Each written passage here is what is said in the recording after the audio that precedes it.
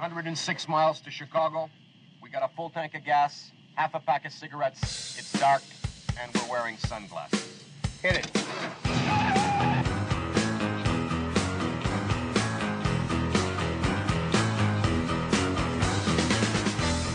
How long do you think it will be until it's safe for vaccinated people to once again be indoors without a mask? You know, it's always tough to predict that. I think if we continue to go down in the cases that we're seeing right now and more people get vaccinated, as the dynamics of the outbreak, namely the amount of virus circulating in the community, goes down, I hope we'll be able to pull back on some of those restrictions to get closer to what we really feel is normal in the community. I hope that's soon, but I can't give a prediction of a date on that, Dana. What you just said is one of the most insanely idiotic things I have ever heard. At no point in your rambling, incoherent response were you even close to anything that could be considered a rational thought. Everyone in this room is now dumber for having listened to it. I award you no points, and may God have mercy on your soul. Thank you for coming, everyone. This is an important issue that we need to talk. The American people have endured terrible things over the past year due to the shutdowns from COVID-19. And I'm very proud to sponsor the Fire Fauci Act, and I'm grateful to my colleagues here for co-sponsoring this bill because the American people deserve answers. The Fire Fauci Act will bring Dr. Fauci's salary down to zero and also will require the Senate to confirm someone to fill his position. You see, Dr. Fauci was not elected by the American people. He was not chosen to guide our economy. He was not chosen to rule over parents and their children's education. But yet, Dr. Fauci very much controlled our lives for the past year. Dr. Fauci, there is a lot of information that needs to come out on him. And as you all have seen with the emails that came out, that he owes the American people a lot of answers, but he also owes the world a lot of answers. These are emails that are very important that you all need to make sure that you're sharing with the public because the public has suffered greatly. I got no more use for this guy.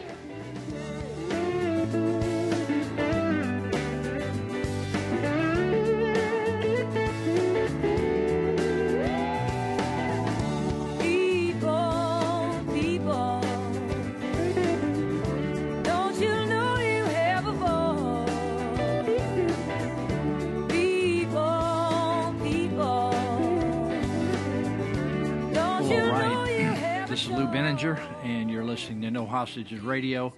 It is October 16th, the 2021 year since Jesus was around. Maybe you didn't know that that's how we've been counting on the years, 2021. This is our 133rd episode, if you want to track back or check this out somewhere.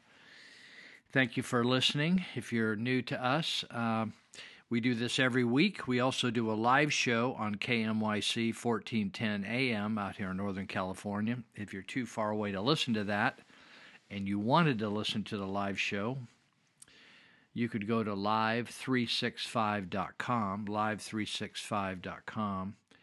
and then click on radio and then put KMYC if you want to listen to the live show. That happens from 10 to 1 on Saturdays, left coast time, 10 a.m. to 1 p.m. It's also posted a recording of it on Facebook at It's Yuba City and more.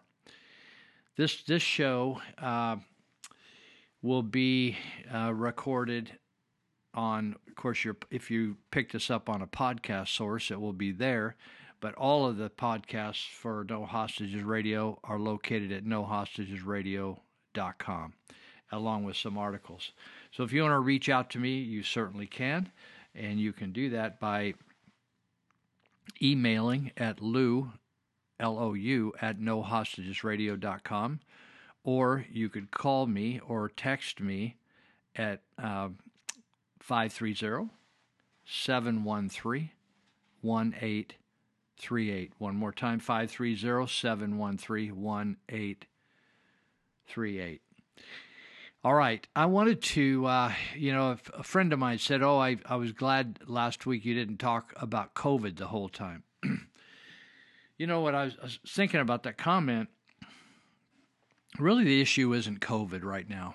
And we are in a fight in America. And actually, although the media is censoring the news from abroad, there is a tremendous uprising in other countries, and people are done. They're done with this. In France, there's been a massive uprising in protests in the streets. I'm talking about when you look down the street and you don't see any asphalt, you just see solid bodies as far as you can see.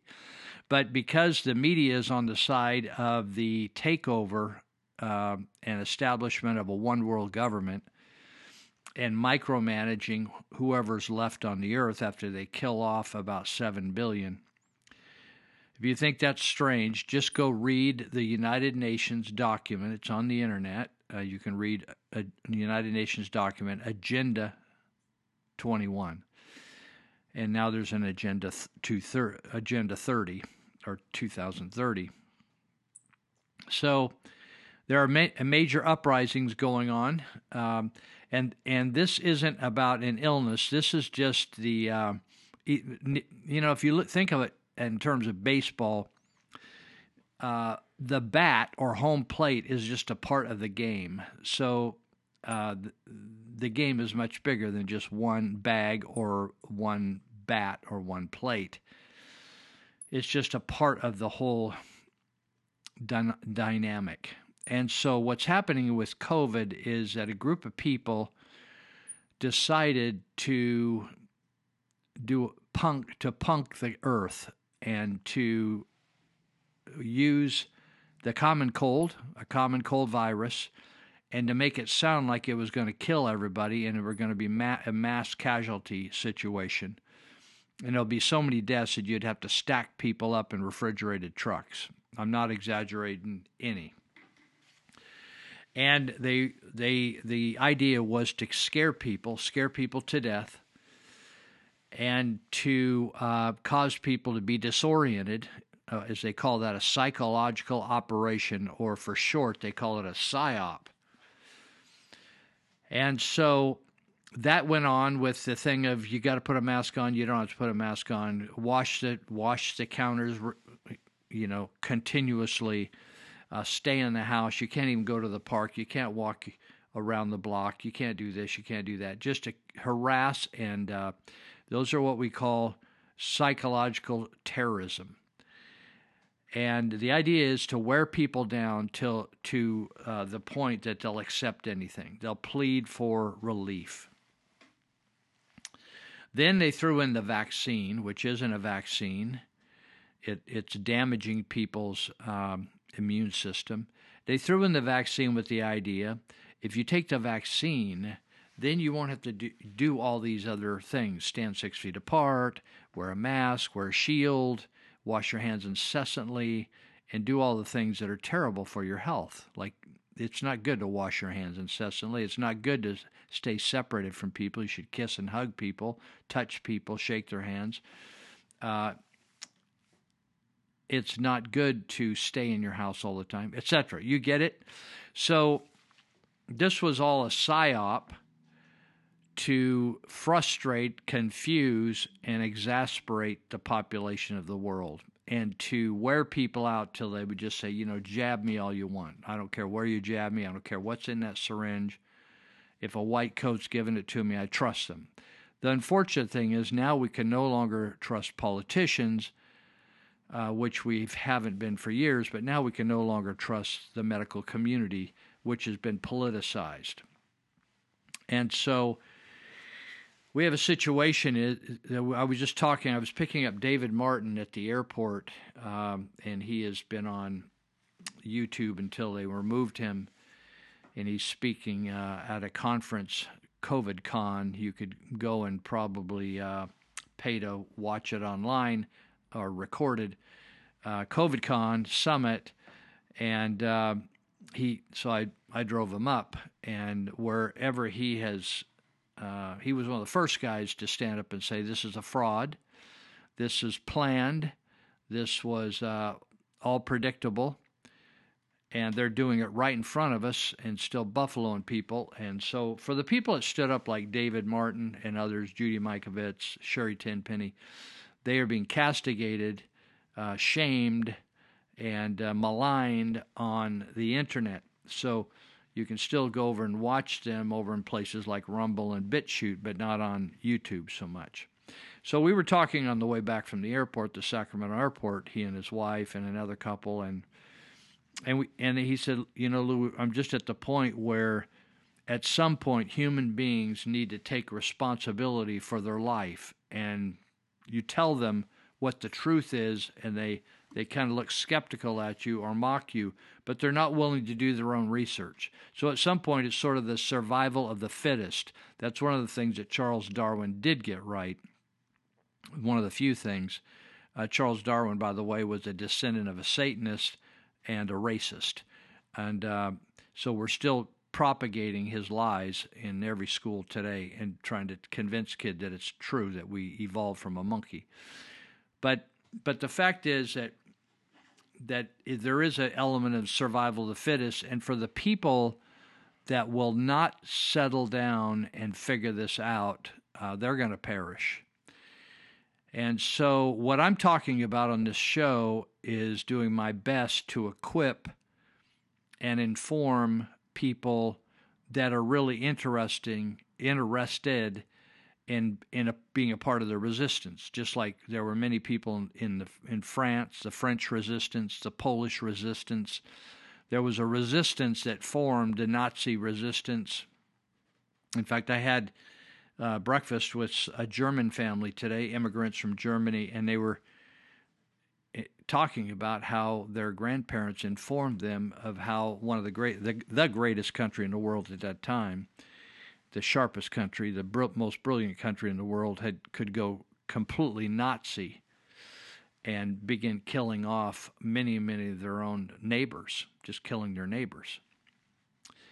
So I'm here to equip and do my best to, whether on local issues, for those that are hearing me, this podcast is a little bit more global than, say, the radio broadcast, because I talk about a lot of personal things there, local personal things, but I try to include some here too, because some folks can't get to the radio station for some reason. So anyway, my pitch here is that you have to do your own research, and that's politics, culture, and the attempted takeover of your life. Now, I'm in touch with Vietnam a few times a week, and right now you cannot go for a drive in Vietnam. You can't take your motorbike or your car and just go take a drive. You will be stopped by the police, and they ask where are you going, what's your purpose, and maybe even turned around and told to go home. You can't travel from state to state, or what they call their province to province. They're trying to force people to be vaccinated there, just like they're trying to do here. We're going to talk about that a bit later. That we've had some major airline failings recently. They lied. Listen, I've told people over and over again, please turn off your television. Please turn off the mainstream news. It's pollution. It's like taking a little bit of poison every day.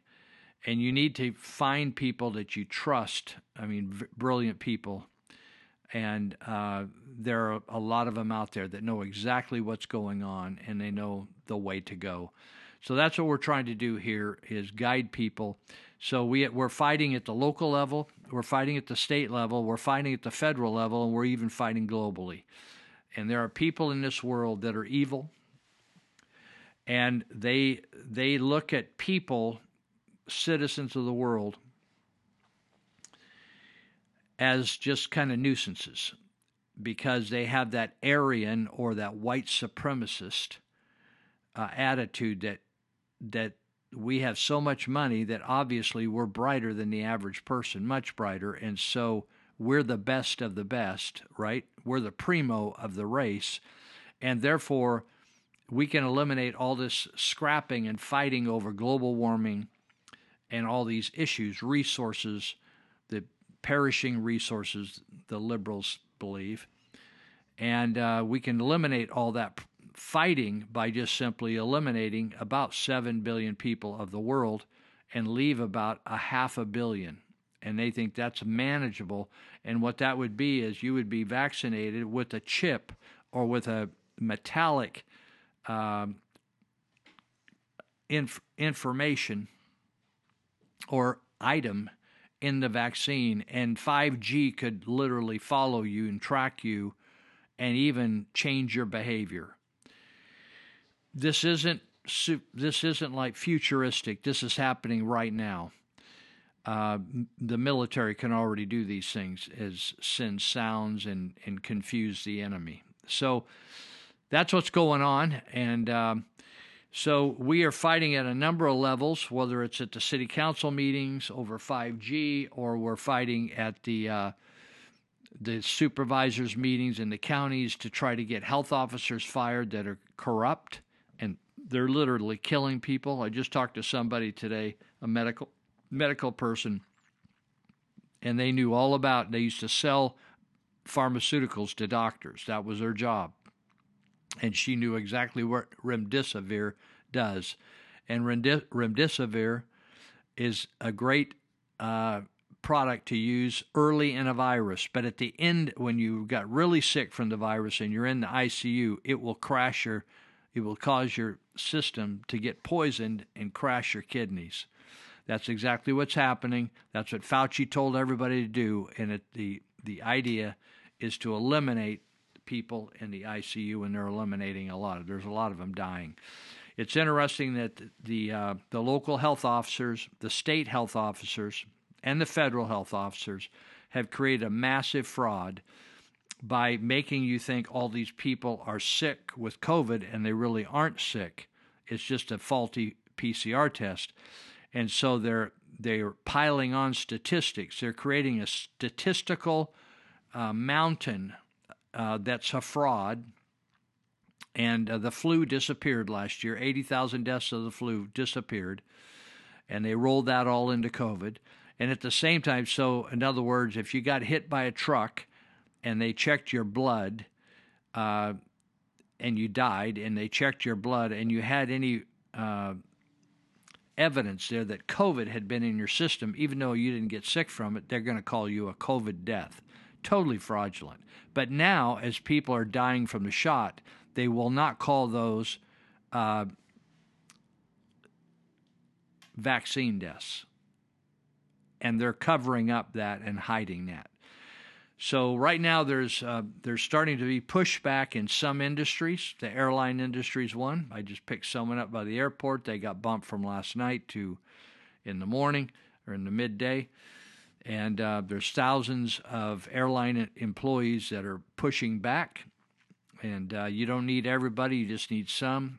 So we're seeing a lot of shakedown in industries, and I'll be talking some about all of that in a minute. This one guy writes on this meme, "Don't trust or take medical advice from anyone who would leave your ass in Afghanistan." I think that's great, a great meme. Another one, "No one who had the polio, MMR, chickenpox, influenza, Hep B, or other vaccine ever worried about someone unvaccinated giving them the disease." Did you catch that?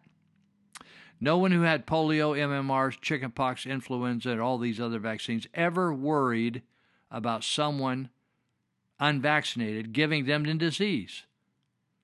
And the guy says, no, that stupidity started in 2021. There's been so many stupid things told to you and me. It's no wonder people are just constantly confused. All the mandates, the edicts from the governor have nothing to do with health whatsoever. It has everything to do with following a master plan to manage society. And if you haven't noticed, We're trying to get. We're like a groping man on the canvas in a fight, and we're been knocked silly, and you're trying to get up on 2 feet, and it's just constantly confusing out there. This doctor wrote, a nurse told me about an orthopedic surgeon in her hospital who was a year away from retirement, who submitted a religious exemption and was denied. He said, forget it. Cancel all my surgeries, and I'll retire early. Suddenly, they called him and said, resubmit your exemption, and it will be accepted. Then the hospital sent out a letter to all the people who submitted religious exemptions and were denied, inviting them to reapply and telling them 4 bullet points to say in the letter to get cleared. The guy says, can we say panic attack? Stand your ground and fight back. Someone will hire you. So what we have is people like Adventist Health. I just saw, that's who we have, a hospital here, Adventist Health. They took over Rideout Hospital a number of years ago.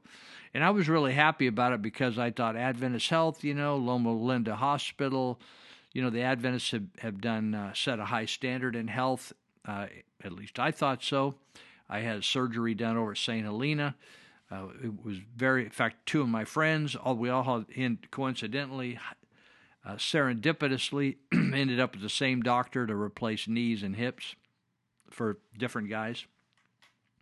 All very happy, very Christian, prayed over people, did all that stuff. And so I saw a van go by this last week, and on the side it said, working out or living out God's love. And I just thought, how hypocritical is that when Adventist Health is telling their employees, who many have been dedicated, they could have, a lot of these great nurses and docs could work anywhere. The nurses could transfer down to Sacramento, make more money, be treated better maybe. Lots of nurses I've worked with over the years have moved on and moved to other hospitals because of what they didn't like about the Rideout Hospital. But I just thought better of Adventists, and now they've told people that have been there for 10, 15, 20 years, nearing retirement, that you got to leave unless you take the jab.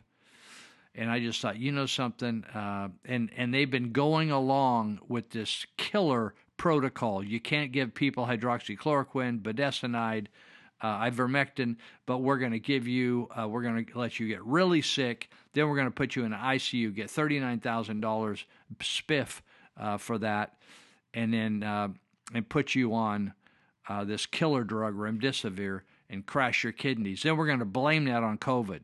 And, if you've noticed, been in the hospital lately, they're more interested in finding out whether you got a positive COVID test than whether you're really seriously ill or not. We'll be right back. We're going to have 6 segments in all. This is our 5th segment. First segment of, and we're going to be on our 2nd segment here in just a second. We have a few clips for you right now. Be right back. Change, change, change. Change, change, change. Change, change, change. Change, change, change. Change, change, change. Change, change, change. Ooh. Hi, fellow Americans. This is the 34th time I'll speak to you from the Oval Office, and the last. We've been together 8 years now, and soon it'll be time for me to go. But before I do, I wanted to share some thoughts, some of which I've been saving for a long time. We, the people, tell the government what to do. It doesn't tell us. We, the people, are the driver. The government is the car. And we decide where it should go, and by what route, and how fast. Almost all the world's constitutions are documents in which governments tell the people what their privileges are. Our Constitution is a document in which we, the people, tell the government what it is allowed to do. We, the people, are free. This belief has been the underlying basis for everything I've tried to do these past 8 years. But back in the 1960s, when I began, it seemed to me that we'd begun reversing the order of things, that through more and more rules and regulations and confiscatory taxes, the government was taking more of our money, more of our options, and more of our freedom. I went into politics in part to put up my hand and say, stop. I was a citizen politician, and it seemed the right thing for a citizen to do. I think we have stopped a lot of what needed stopping. And I hope we have once again reminded people that man is not free unless government is limited. There's a clear cause and effect here that is as neat and predictable as a law of physics. As government expands, liberty contracts. There is a great tradition of warnings in presidential farewells, and I've got one that's been on my mind for some time.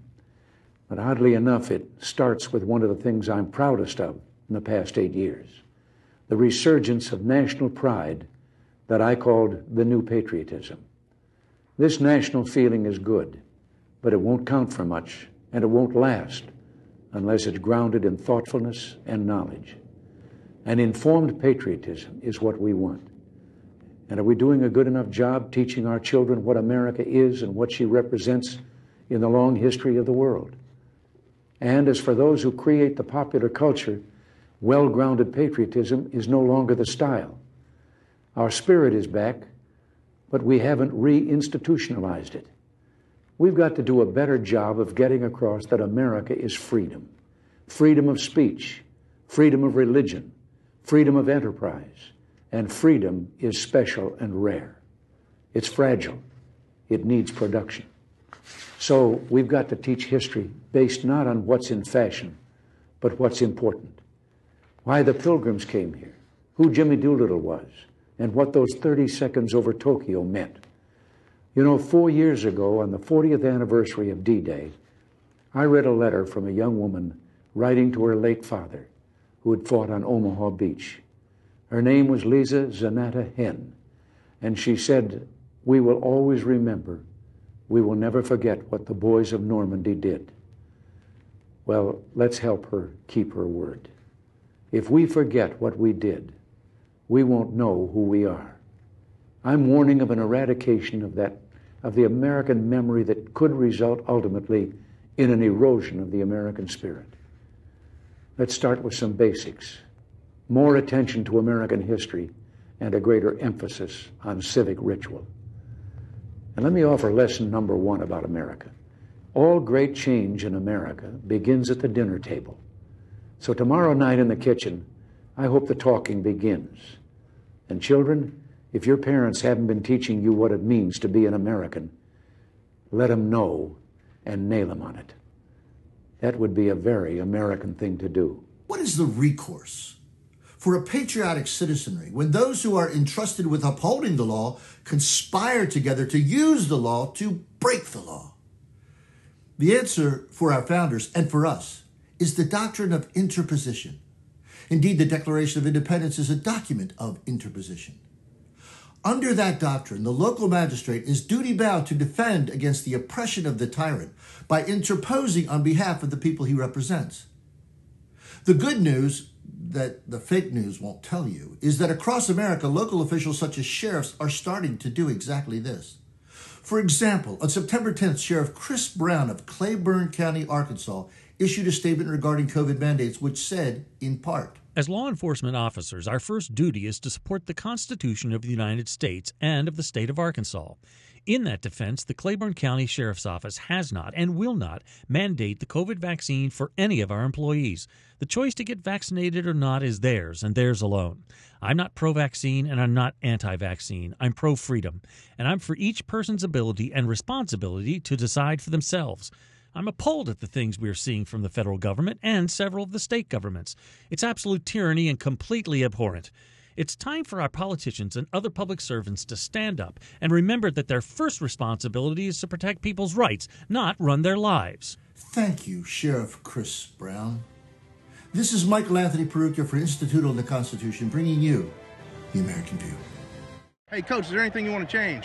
I mean, I don't know what you want me to tell that. Everybody's like, football's a team game. Okay, it's not a team game. Okay, I did my part. All right, I put in a great game plan. I mean, these players, they're horrible. My players are no good. I mean, everybody's like, no excuses. No, you know what? I got 22 excuses. 11 on my offense and 11 on my defense. Our offensive coordinator is terrible. He gets half of his plays off of Madden rookie mode. I mean, the guy is no good. In our offensive line, it's like Obama's immigration policy. Let everybody through. Do we have a chance next week? No, we don't. We're 0-8. We're not good at football. I got 3 white receivers. Our red zone defense is like Oprah, like you get a touchdown, you get a touchdown, you get a touchdown. Our quarterback, look at the playbook. We put in plays for Peyton Manning. He plays like Cooper Manning. I mean, the guy's just not good at football. No credit to the other team, okay? The other team is awful. We tried to recruit bigger, better players to come play for us, but they went to good schools. I put in the game plan. These kids can't execute. Third down, terrible. I know we need better players. I get it. We can't win with the product we got in the field here. Like, I'm down to Rick Pitino some guys if I need to, but not at this level. I'm not going to jail for these kids. I mean, they're all talking in the locker room like, we're a team, we're in this together, no matter what happens, we're together. Like, not me, dude, I'm out of here. This team's terrible.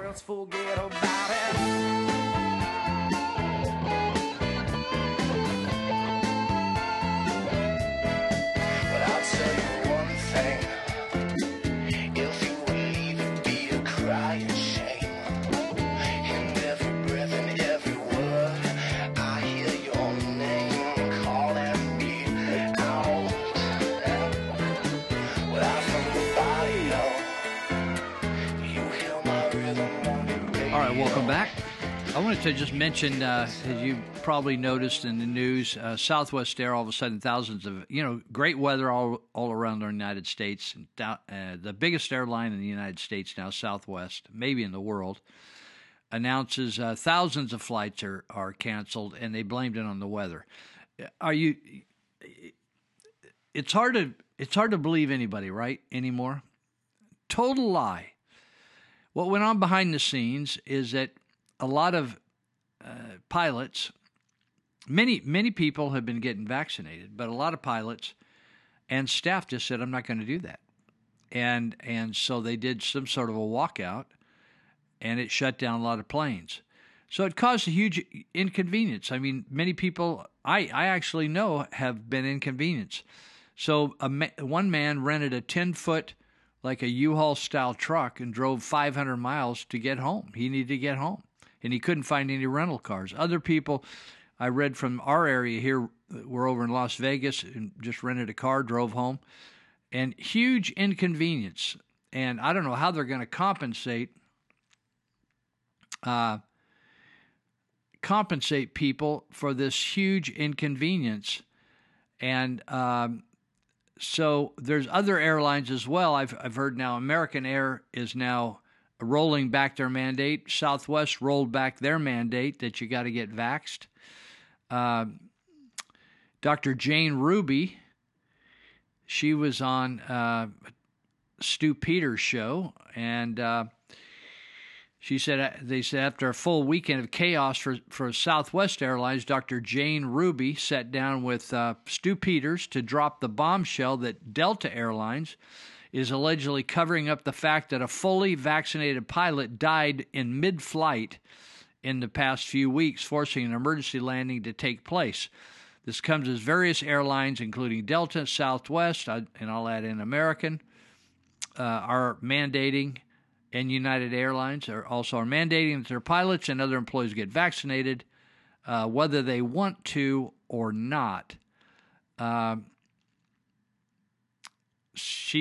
Ruby said, let me share this with you, and that I've corroborated now from 3 separate whistleblowers directly related to Delta Airlines. So, quote, a pilot died in flight within the last, I'd say, 10 days, according to these sources, Ruby said. The co-pilot told the flight attendant that the captain was speaking normally one moment, then said a few weird things, and then died. The flight had to make an emergency landing. We are now learning that this is an LAX-based captain. That's Los Angeles. And they did land the plane safely. I'm not sure what they told the passengers regarding what happened. The co-pilot also shared with the flight attendant, who was one of the 3 whistleblowers, that the pilot who died had told the co-pilot that he had just had several days prior completed his second shot in the series. Dr. Ruby went on to say that this is all part of the bigger cover-up by airlines to hide the devastating impacts of COVID-19 vaccines that this vaccines are having on pilots, putting their lives and passengers at risk. So, and then there is a story of a Southwest flight attendant, if I can get down here and find it, towards the end of my, I think it's right down towards the end here. Okay,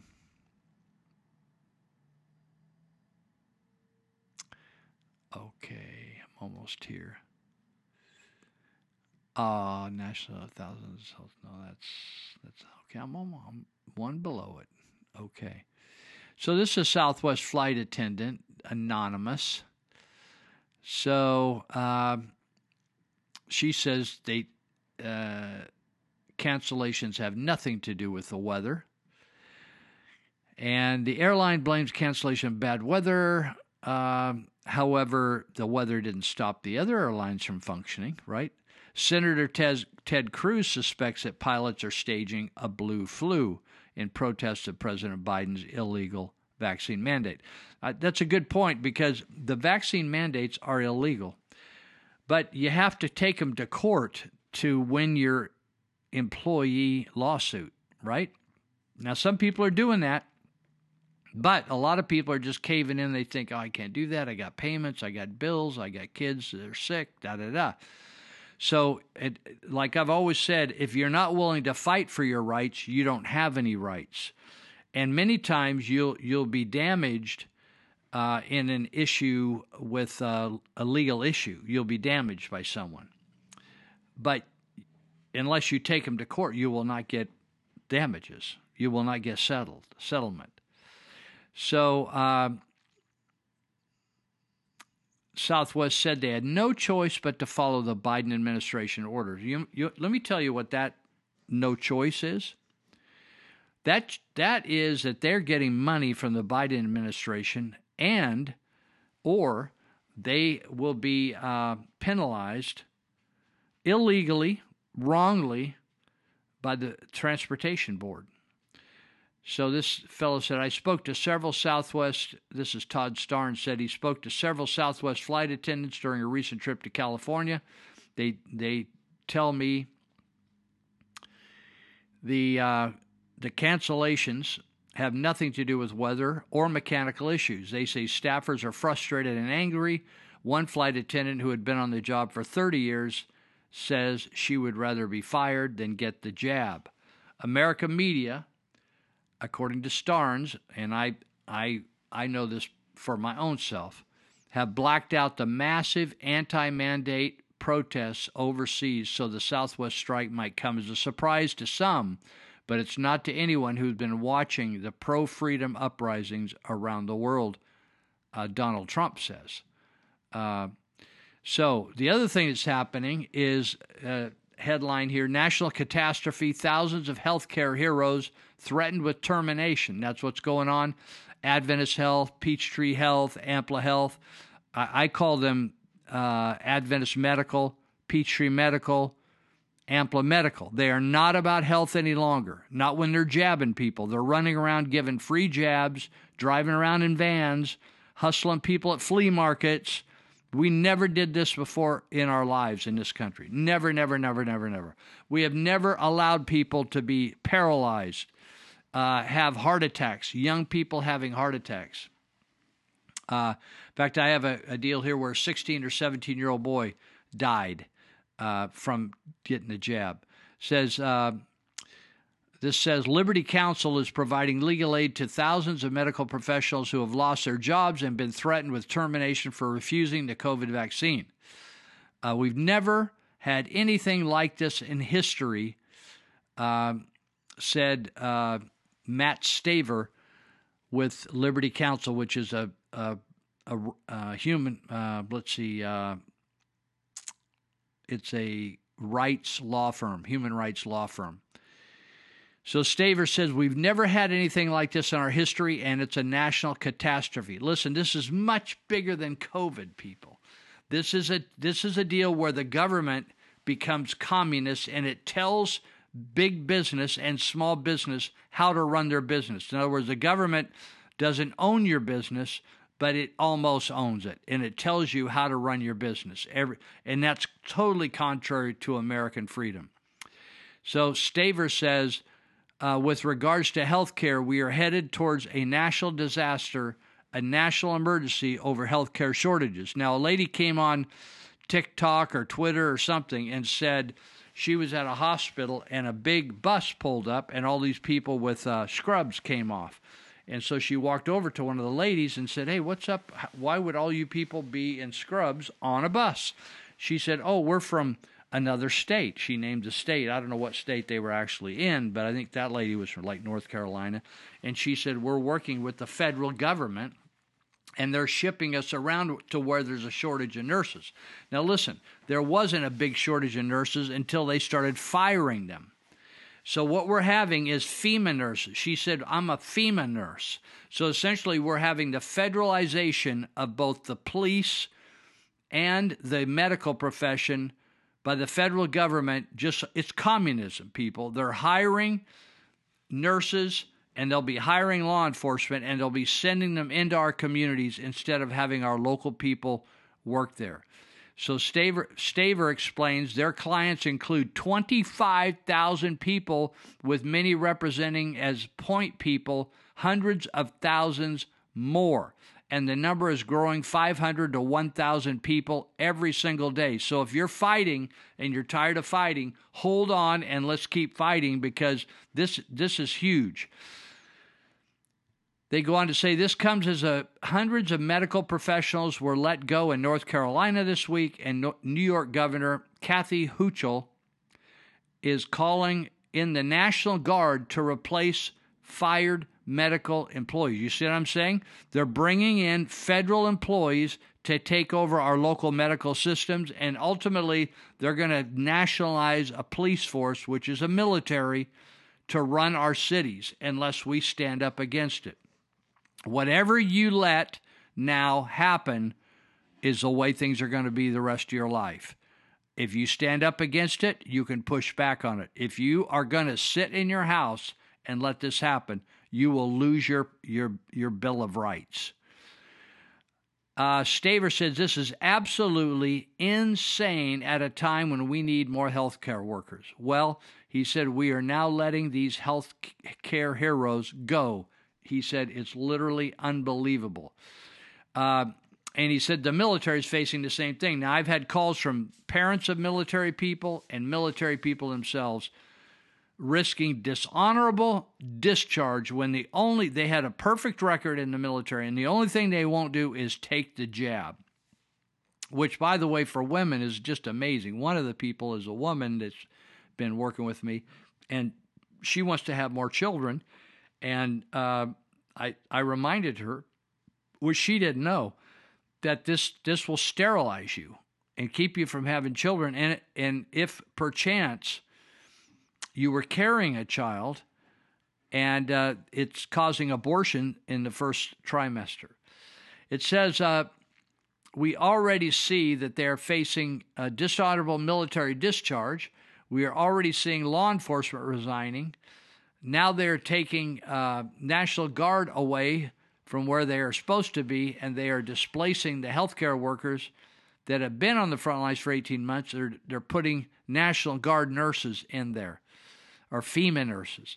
When asked about the rights of government workers refusing the vaccine, Staver said Title VII, that's the employment law, federal employment law, protects everyone with regards to religious discrimination and allows people to present sincerely held religious beliefs as a basis for avoiding these COVID shots. Now, you have to go and you have to get someone to help challenge the system, fight the system, and threaten a lawsuit.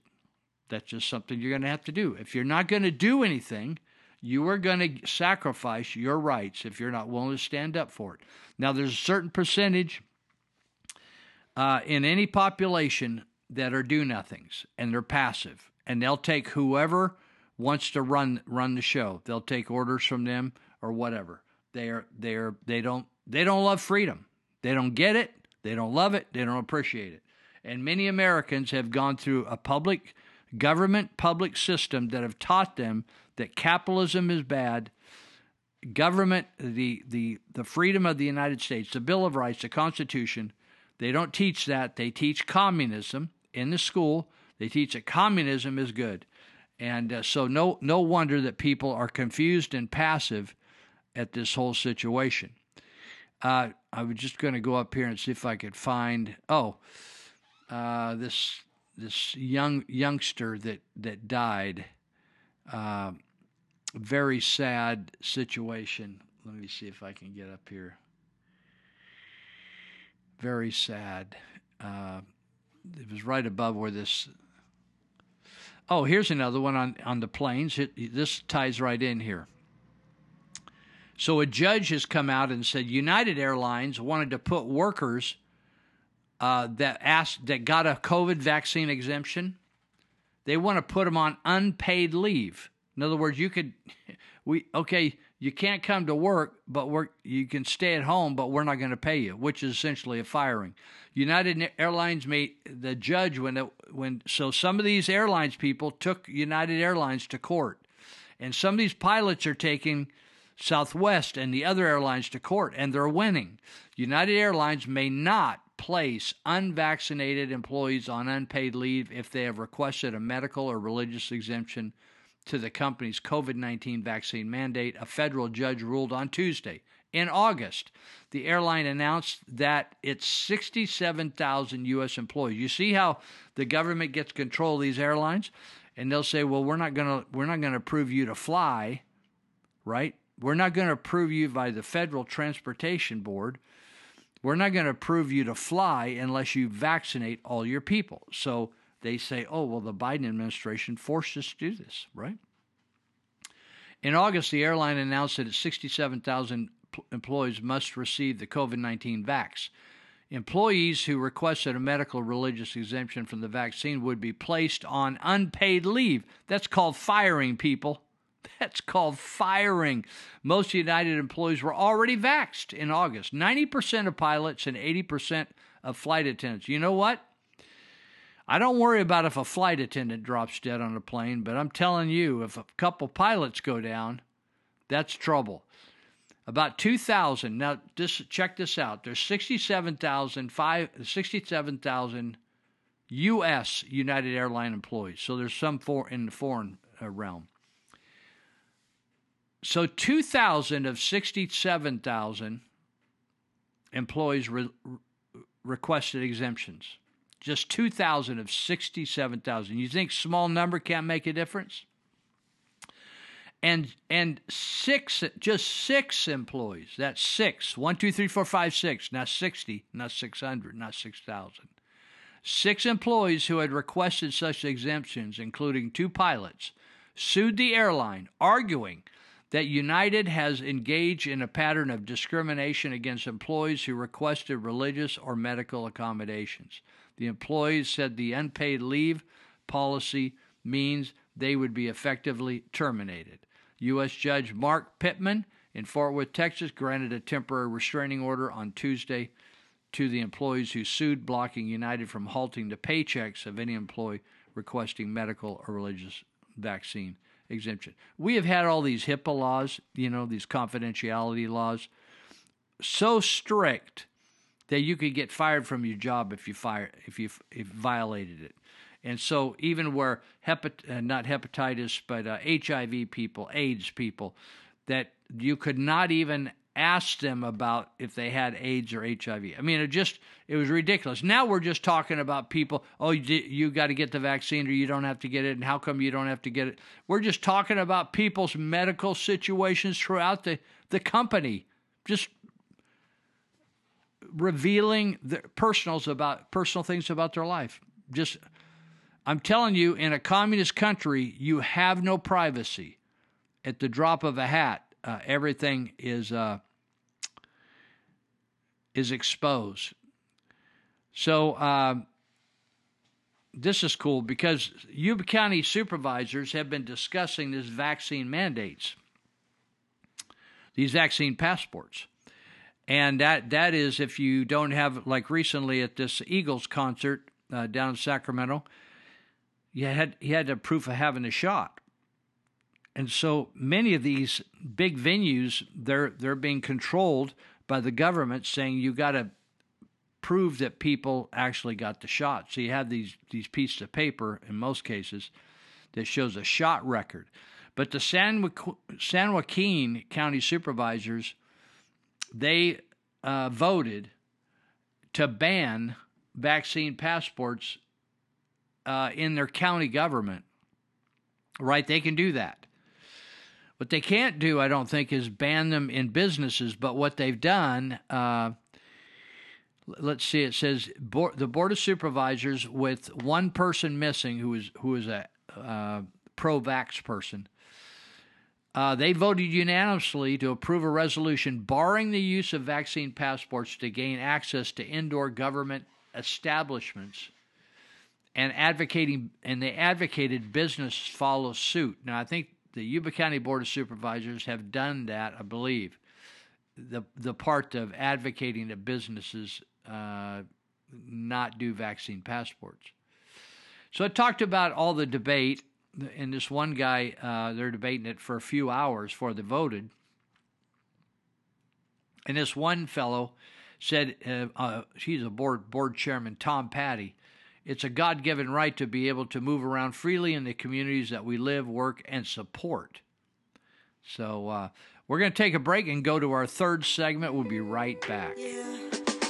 People, what's up, Tasha? This world is uncontrollable. This show getting crazy out here. 'Cause evil has started to take its hold. Yes, it has, darling. One of the greatest inventions of the 20th century, indeed one of the landmark inventions in the history of the human race, was the work of a couple of young men who had never gone to college and who were just bicycle mechanics in Dayton, Ohio.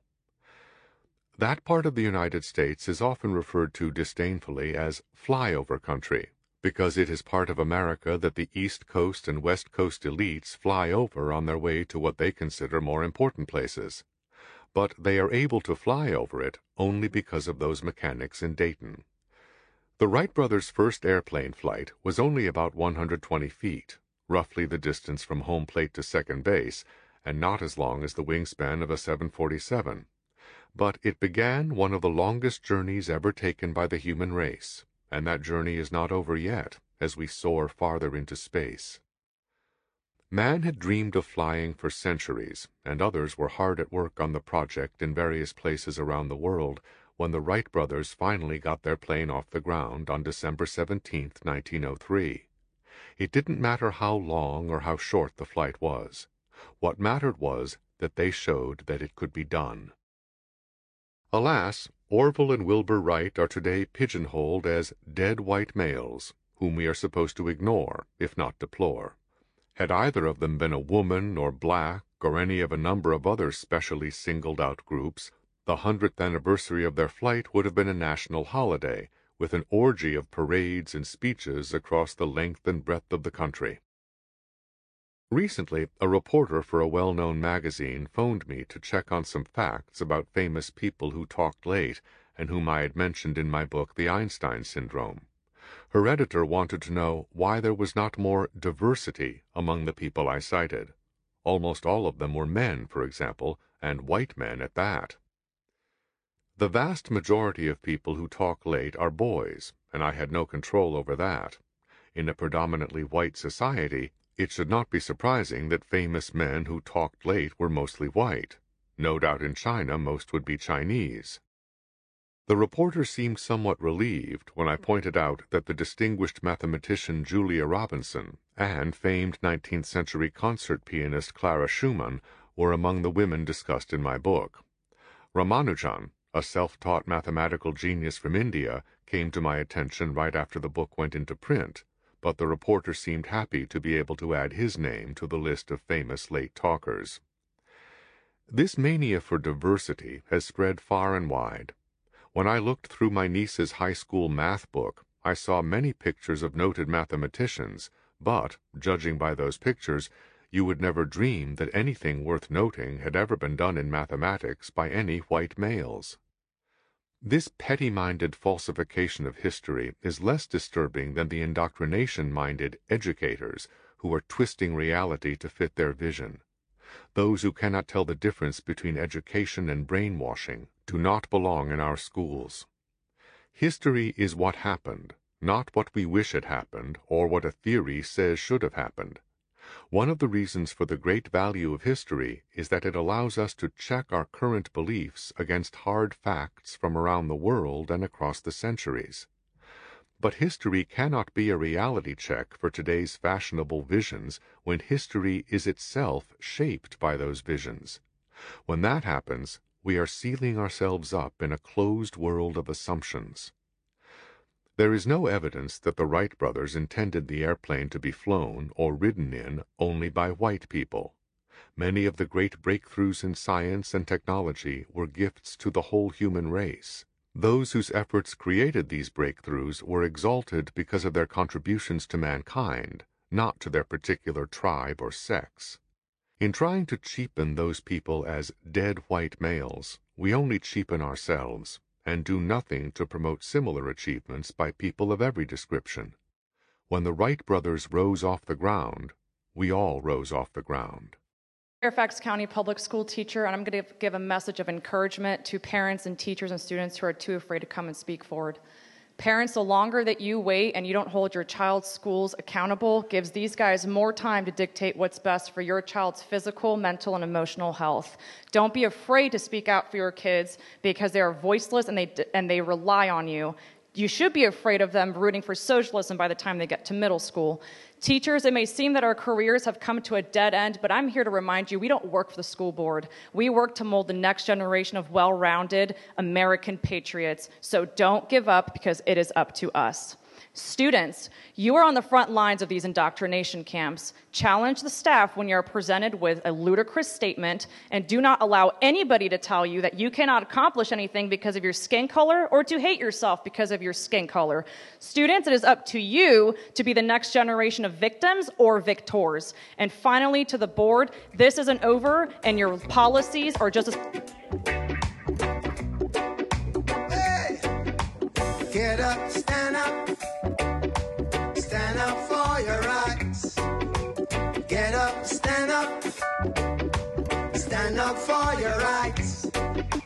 Get up, stand up.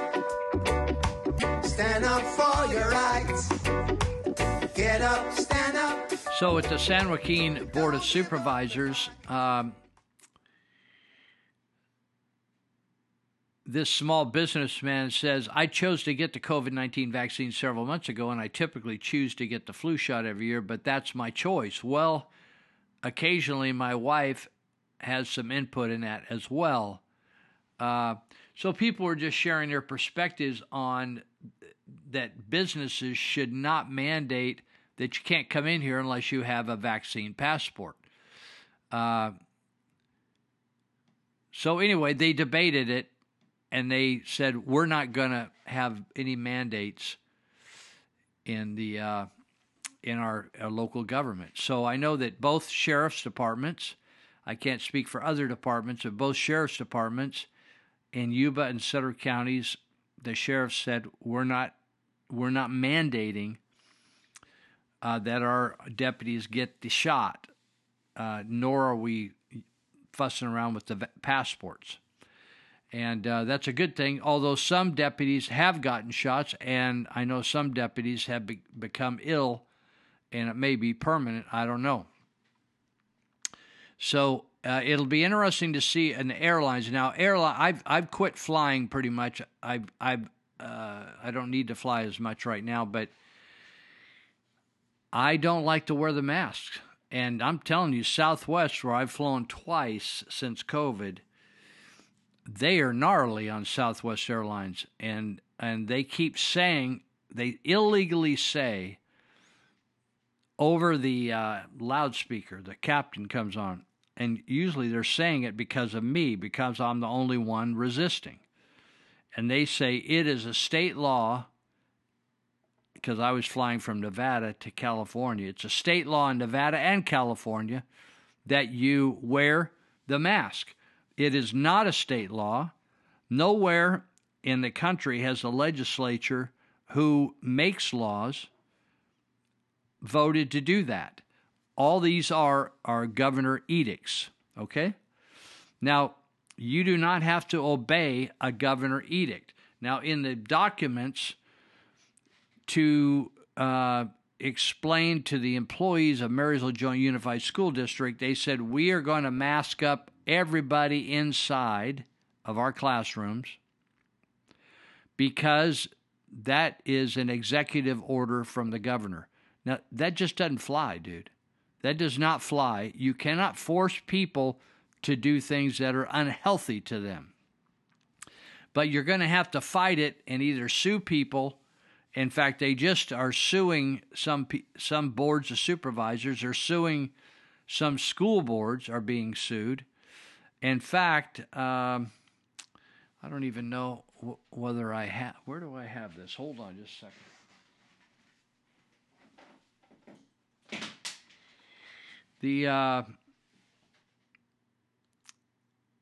The New State California people who have been getting affidavits signed to file lawsuits against various county supervisors and county officials. Let's see if I can find this. I'm trying to get back here and find.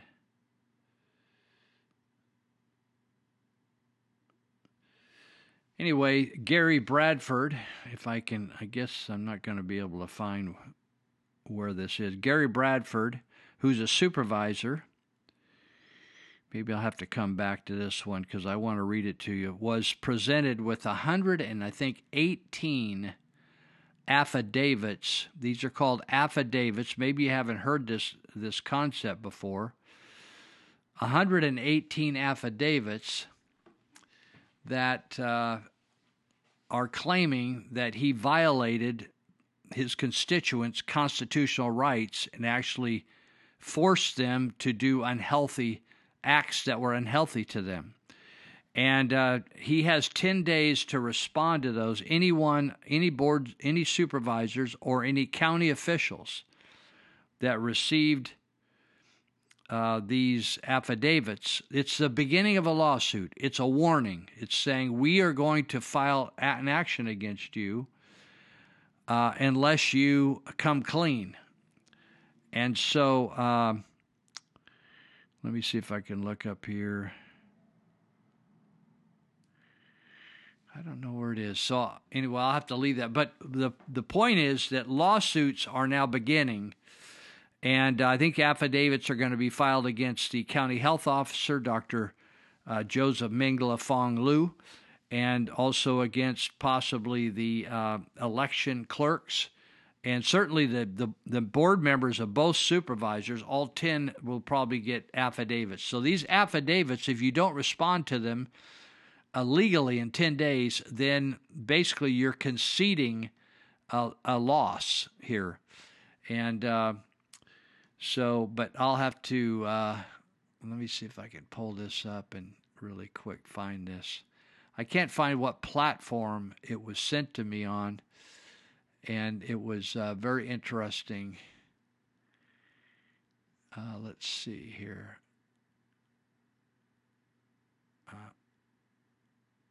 Okay. I don't think I'm going to be able to find this. I know it's somewhere because I read it, and and there was a write-up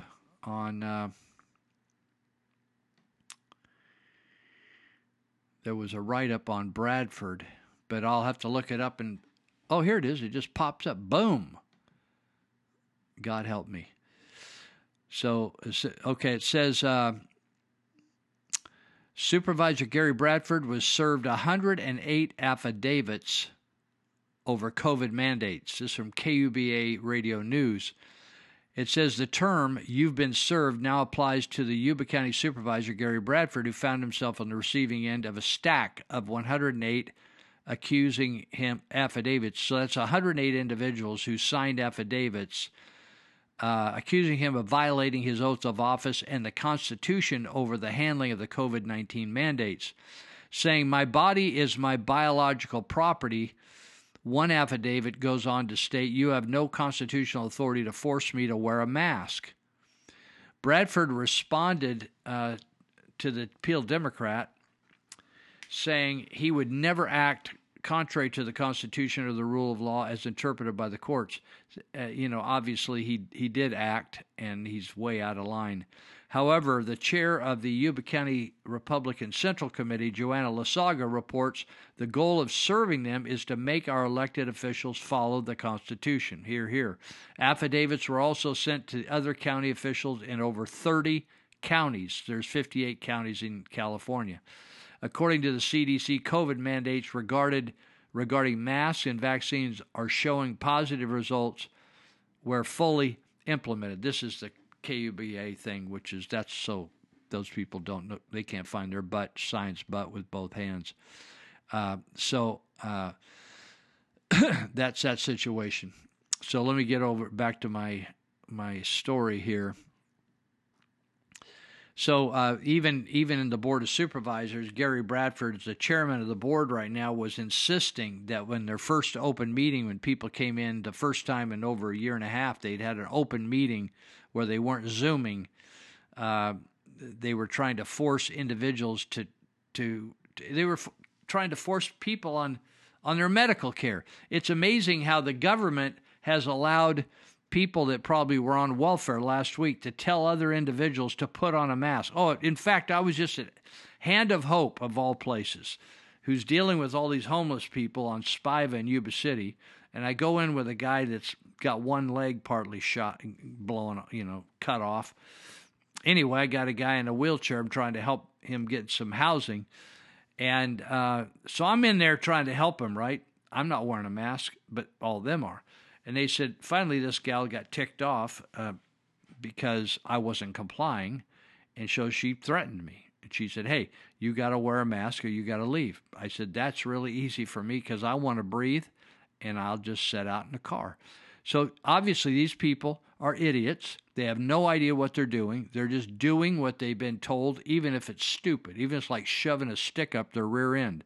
They just do what they're told, and that's what's going on in our society. And the shock of it is how easy people have just given everything over to the government and just let them run everything.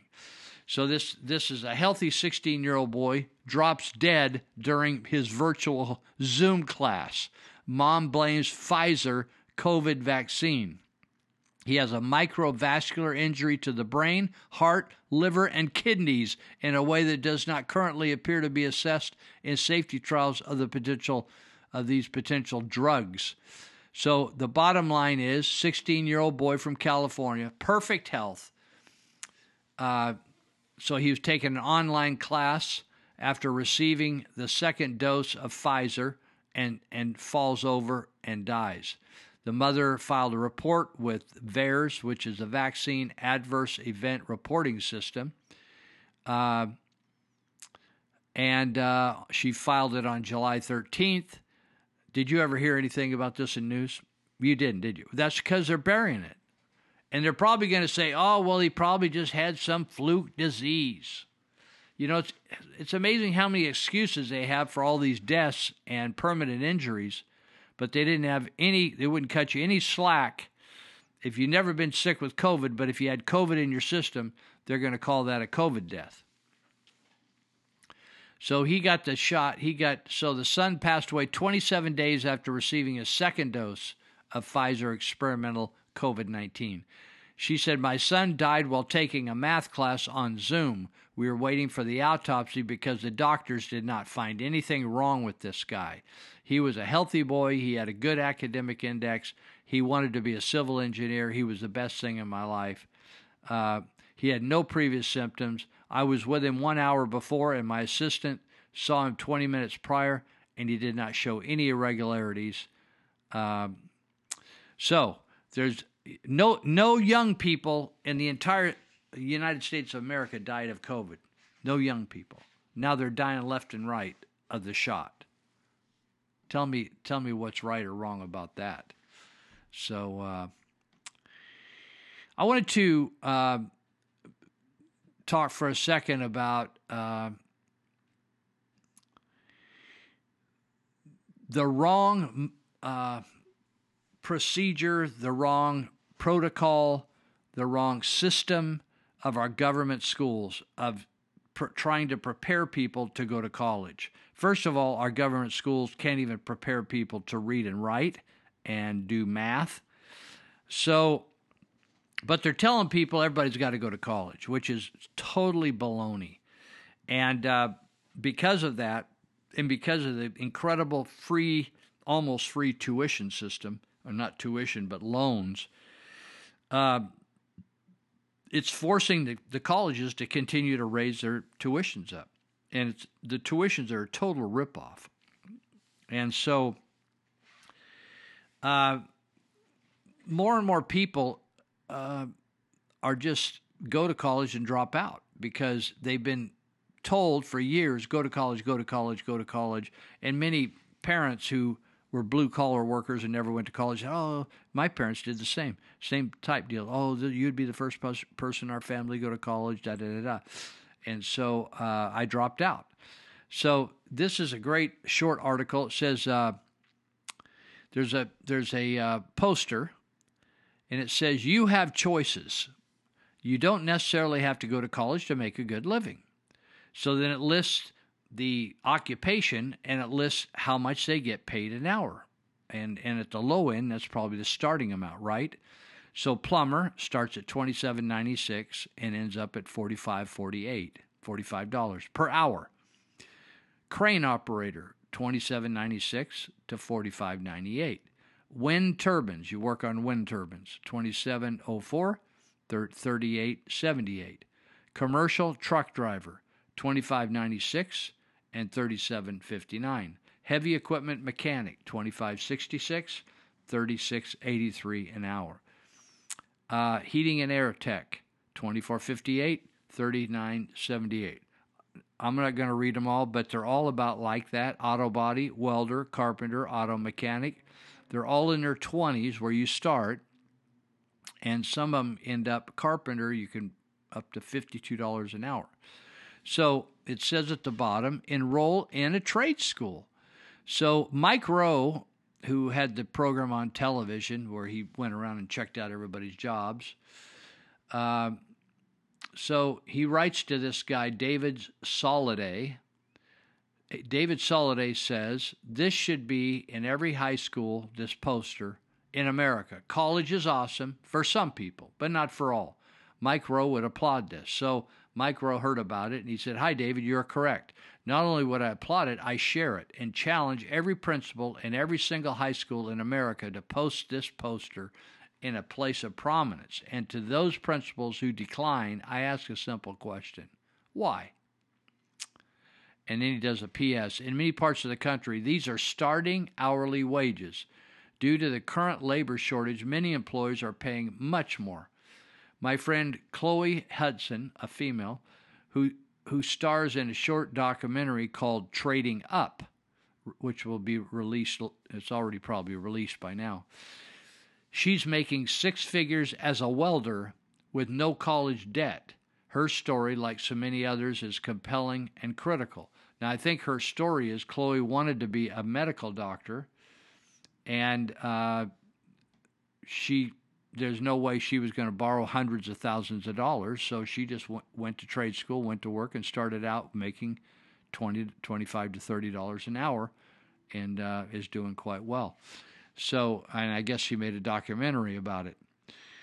So anyway, I wanted you to know that. Now, this is an interesting thing. If you've noticed, people up here in Northern California, the dams are holding, but they're just standing. There's nothing behind them. The water that used to be there has been sent to the ocean. Now, I was talking to a rice farmer friend of mine, I have a few friends that's what they do. They've done it for all their life, their adult life. And my friend Kurtz was telling me that rice, the price of rice is going to be up this year because there's going to be a shortage because the government got rid of the water. They didn't have to, but they got rid of it. And so instead of, my friend Kurtz said normally farmers in California will produce about 500,000 acres of rice in a year.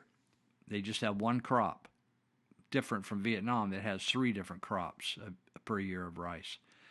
So instead of 500,000 acres, he said they're down around 300,000 because there's not any water. They weren't allotted. The Water Resources Board told the farmers, we're not going to give you that much water.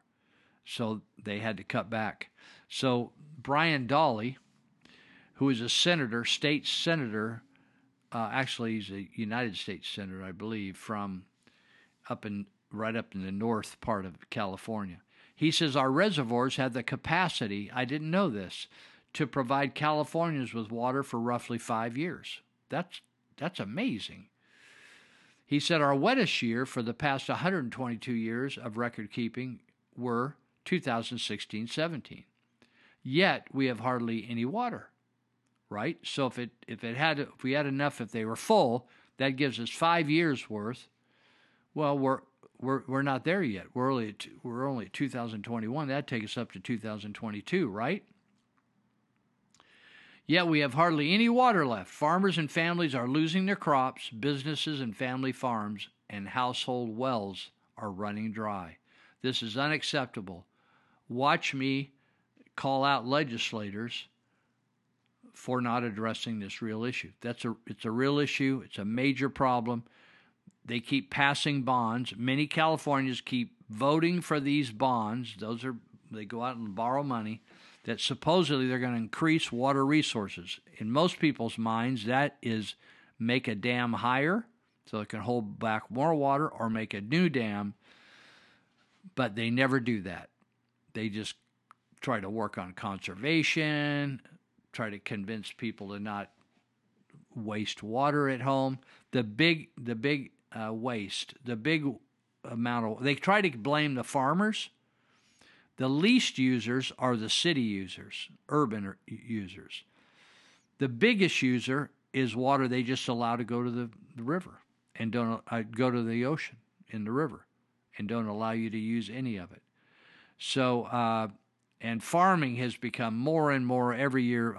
I've been working in farming for years. It's become, they do more with less every single year.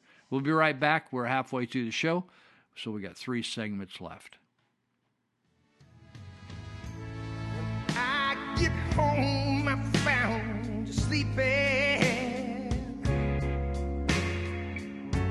I said the words you know are true. I'm stone cold in love with you. Ladies and gentlemen, the very word secrecy is repugnant in a free and open society. And we are, as a people, inherently and historically opposed to secret societies, to secret oaths, and to secret proceedings. We decided long ago that the dangers of excessive and unwarranted concealment of pertinent facts far outweighed the dangers which are cited to justify it. Even today, there is little value in opposing the threat of a closed society by imitating its arbitrary restrictions. Even today, there is little value in ensuring the survival of our nation if our traditions do not survive with it.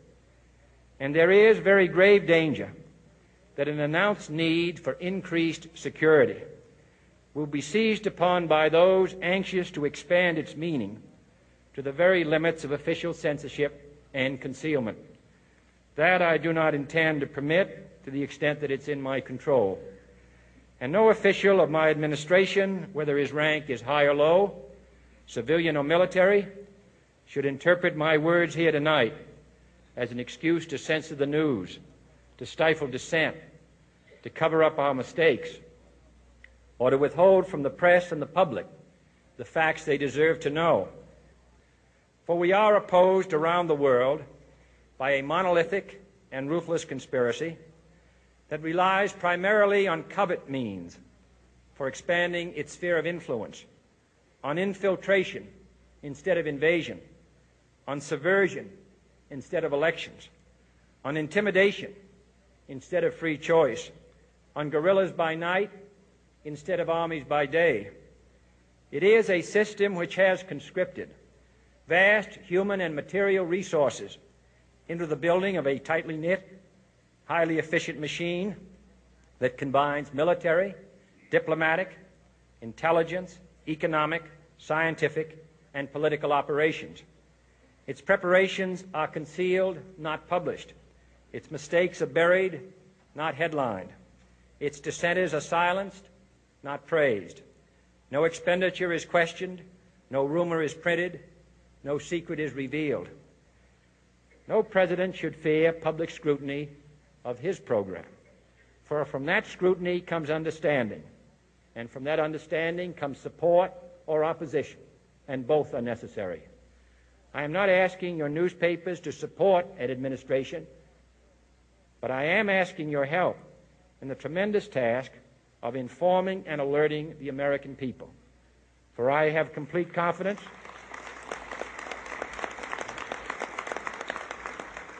in the response and dedication of our citizens whenever they are fully informed. I not only could not stifle controversy among your readers, I welcome it. This administration intends to be candid about its errors. For as a wise man once said, an error doesn't become a mistake until you refuse to correct it. We intend to accept full responsibility for our errors, and we expect you to point them out when we miss them. Without debate, without criticism, no administration and no country can succeed, and no republic can survive. That is why the Athenian lawmaker Solon decreed it a crime for any citizen to shrink from controversy.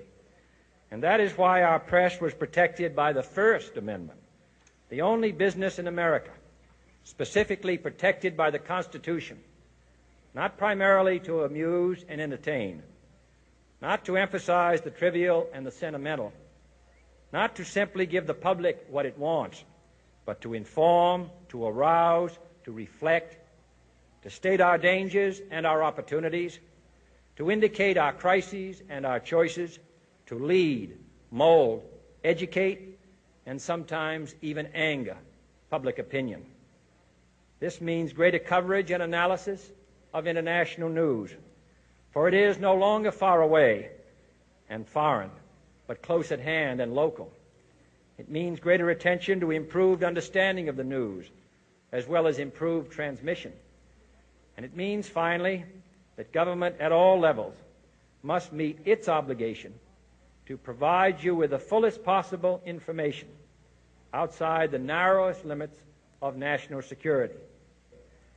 And so it is to the printing press, to the recorder of man's deeds, the keeper of his conscience, the courier of his news, that we look for strength and assistance, confident that with your help, man will be what he was born to be, free and independent. Is the idea of the sovereignty of the individual correct? The Western answer is it's the great discovery of the West. The Western answer is that's the most fundamental truth. That is exactly what's under assault at the universities. The reason that the collectivist types hate me is because I've got their number. I know what they're up to. A lot of the LGBTQ community doesn't know the baby's history. He's a wild guy. He once shot a and killed him in Walmart. Oh, this is true. Google it. The baby shot and killed a in Walmart in North Carolina. Nothing bad happened to his career.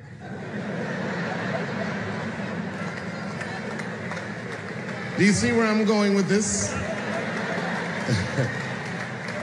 In our country, you can shoot and kill a good. But you better not hurt a gay person's feelings. One love, one heart. Let's get together and feel alright. One love, one heart. Give thanks and praise to the Lord, and I will feel alright. Let's get together. All right. We're back for the second half of the show. I wanted to begin by promoting one of the best opportunities for family-friendly,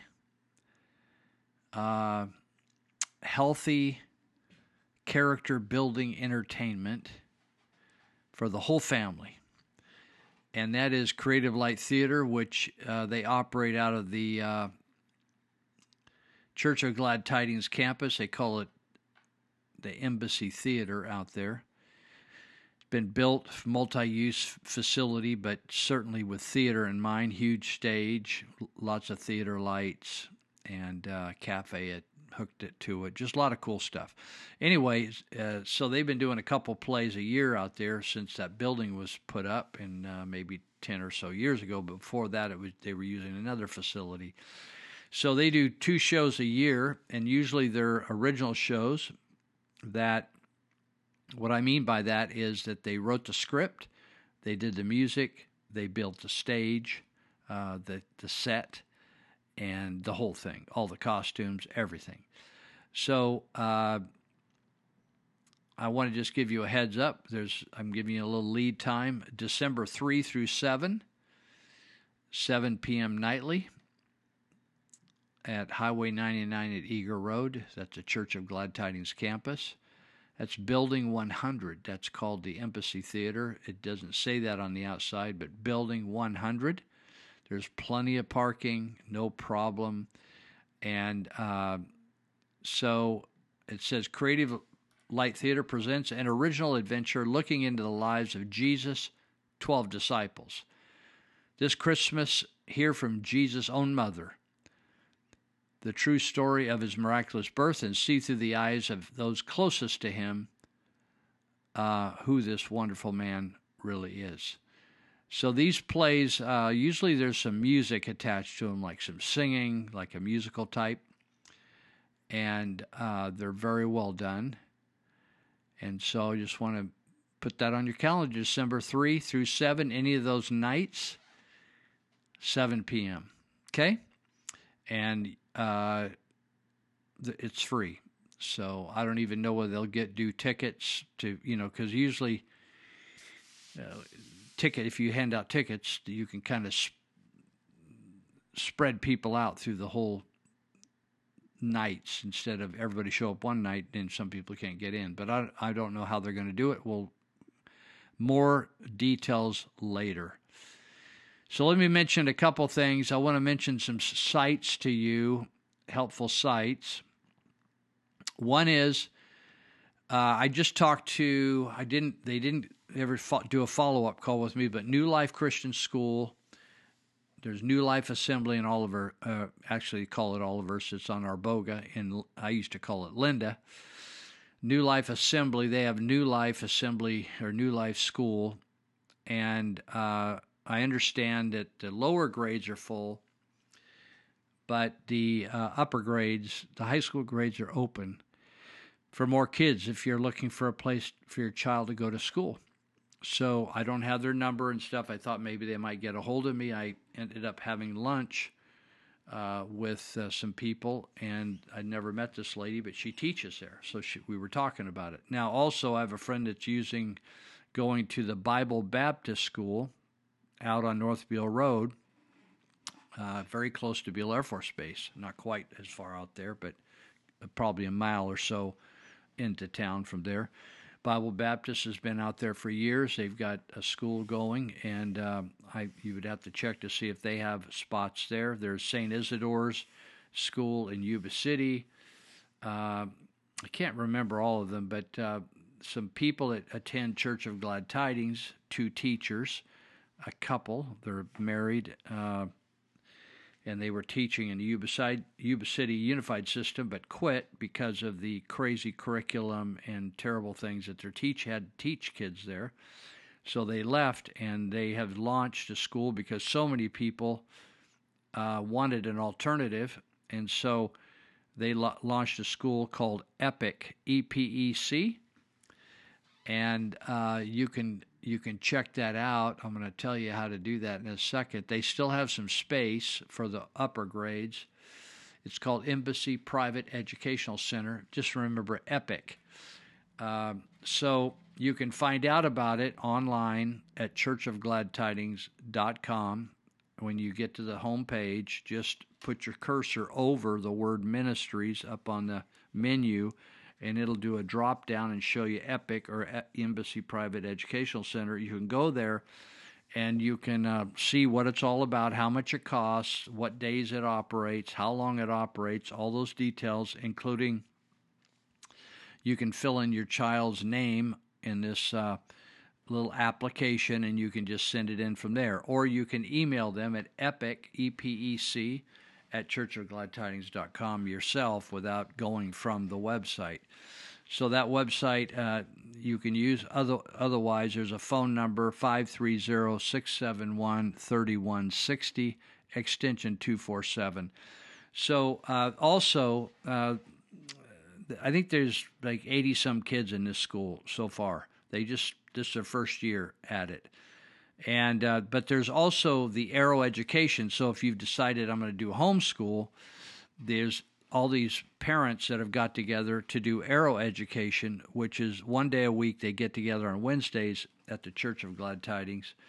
And these are all located on the campus there. And so Arrow Education, all these homeschoolers come together, and they do some events together on Wednesdays.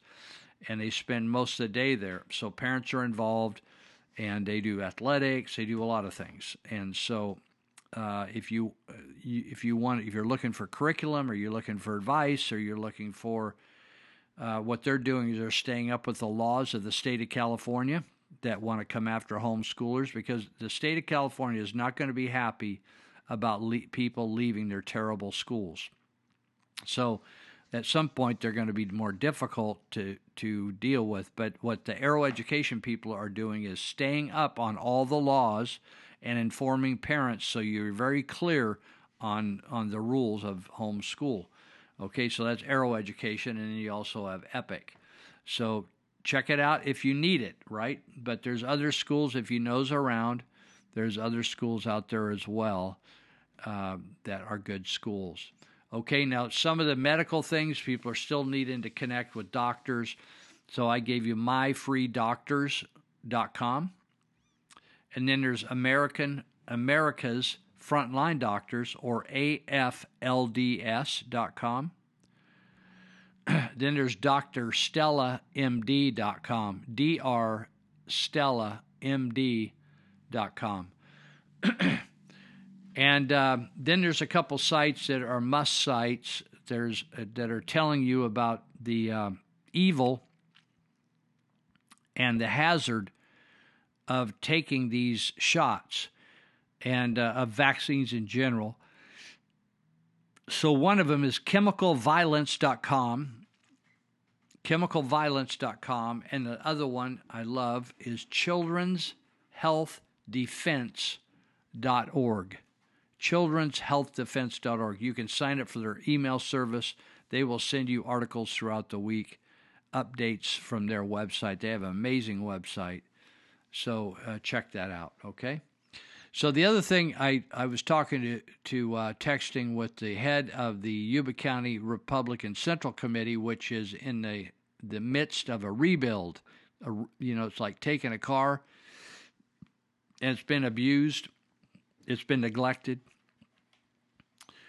and it's been disrespected, and somebody takes it and has a vision for it, and works on, gets the rust out of it, gets the dents out of it, starts putting the parts back together, goes finds new parts, puts a new set of wheels under it, paints it, gets the motor running, and that's what's happened with the Yuba County Republican Central Committee. Is a bunch of new people have come in that are really interested not in supporting just anybody that's in the Assembly or the Senate or claims they're Republican, but supporting real conservative candidates or incumbents. Okay, so I found out this last Tuesday night there was a meeting. They meet on the second Tuesday of each month, and so they had 41 people at the meeting. I heard, so that's a good sum.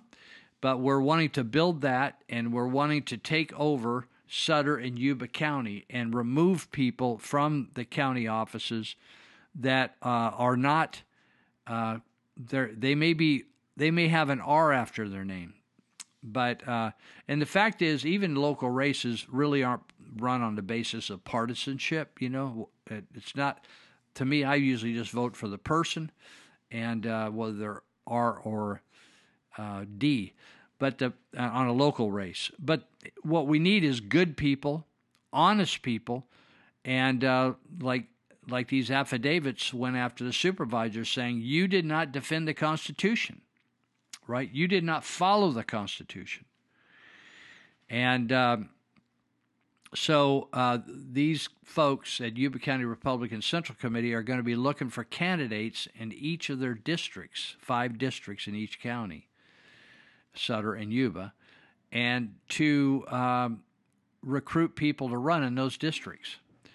So if you're interested in getting involved, it's the second Tuesday night of the month at 7 o'clock, social hour at 6:30, and these folks are actually going to do something. They're going to get it on out there, and this is totally separate from. I mean, they're connected to the Republican Party of California, but the Republican Party of California is amazingly flawed and broken, and they're just going through the kabuki dance motions, but it's really not much of an operation. So we need to take control of wherever you are, whether you're in California or Washington or whatever. We need to get involved in local government and get control of it. And I'm not talking about control freaks, but where we're having a godly conservative influence on government, right?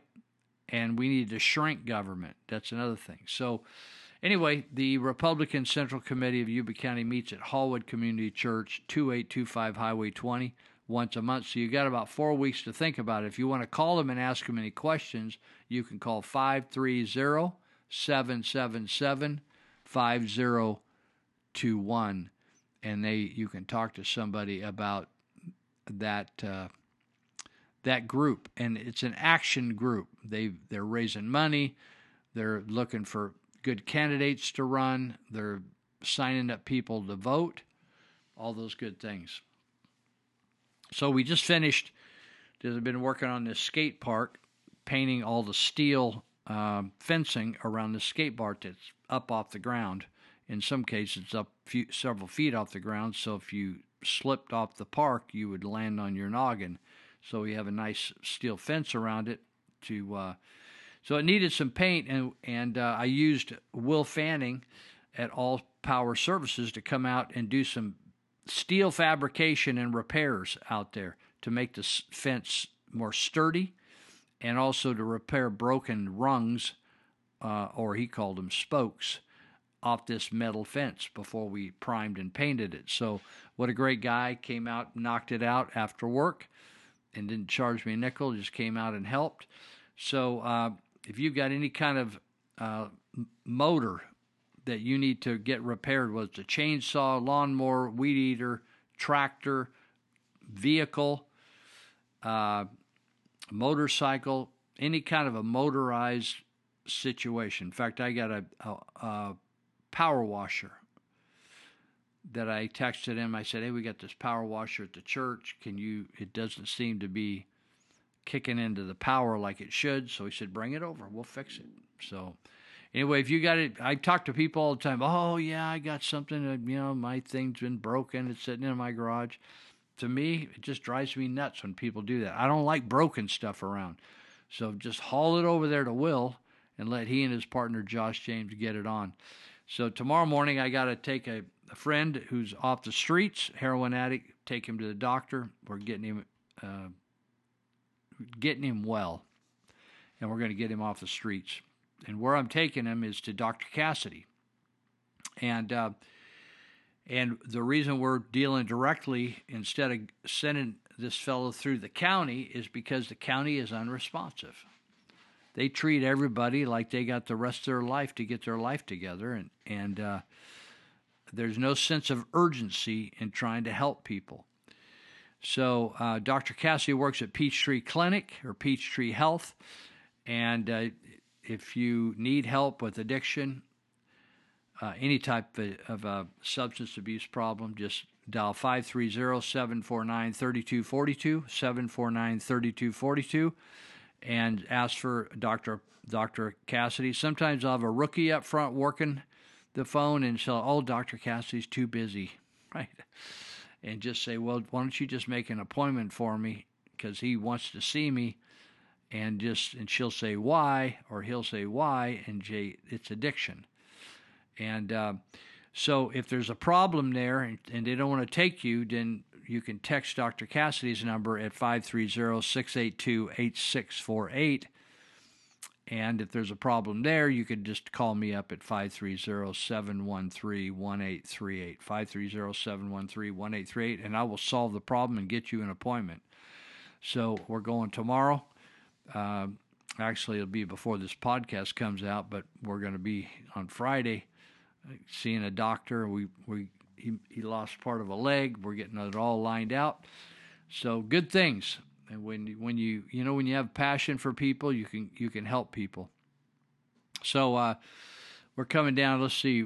I think we're at our fourth hour, our fourth segment. We got a few minutes left. I want to mention another supporter of ours, which came on the last few months, which is Thrifty Rooter, and they're all over. I thought they were Yuba Sutter when I first hooked up with them, because that's where I am, and I see them running around all the time with these big pumper trucks and straightening out septic systems, as well as, lines coming in, lines going out of the house, all that kind of stuff. So Thrifty Rooter is serving multiple counties. I know they're up in Nevada, Butte, maybe Colusa. Just go onto their website. It's actually more accurate than I am. ThriftyRooter.net. ThriftyRooter.net. They're also looking for people that want to work. Man, there's a lot of jobs. I've never seen this many jobs out there in my entire life. Thrifty Rooter, if you want to call them, you can at 530-673-8201. 530-673-8201. You don't have to just dial them up. You can actually go on their website and just use their cursor and just check the things that you need help with, and then type in your name there and send it off. And you could make that request in the middle of tonight if you've got a situation, or whatever night you listen to this on. So Thrifty Rooter, and then of course we have Greenitz Construction, and he and his wife are the ones that put these plays together. He builds the sets with helpers, but he is great at kitchens and bath remodels. And so I want you to just go to these two sites and check them out, because you're probably not going to believe the way I describe it anyway. So I'll let the pictures blow your mind. So GreenitzConstruction.com, that's green with ETZ on the end, or Dave Greenitz Construction Facebook page. And you can check out before and after and about it, and you can do that at your own leisure. And then off those platforms, you can usually send a message over to Dave Greenitz, or you could call him or text him at 530-682-9602, 530-682-9602. If he answers the phone, if someone answers the phone, that will be him. He does not have a big office staff. All their money is going into the craftspeople that are doing the work on your houses. And they have some of the best. They use their own workers under Greenitz Construction. Then they have, of course, subs, which he's very particular about who he picks. So you can check that out as well. We'll talk about a few of the others that support us in a minute. I'm going to talk in a minute about Chris Ann Hall. I'm going to do a little talk about what she wrote up. She's a brilliant lady, former military, former linguist, then worked in labs, biology labs, and then became an attorney. Smart lady, I think, right? Okay. So we'll be right back. I said the words, you know are true.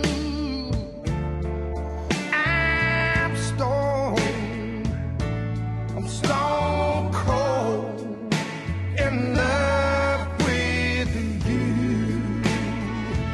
Yes, I am.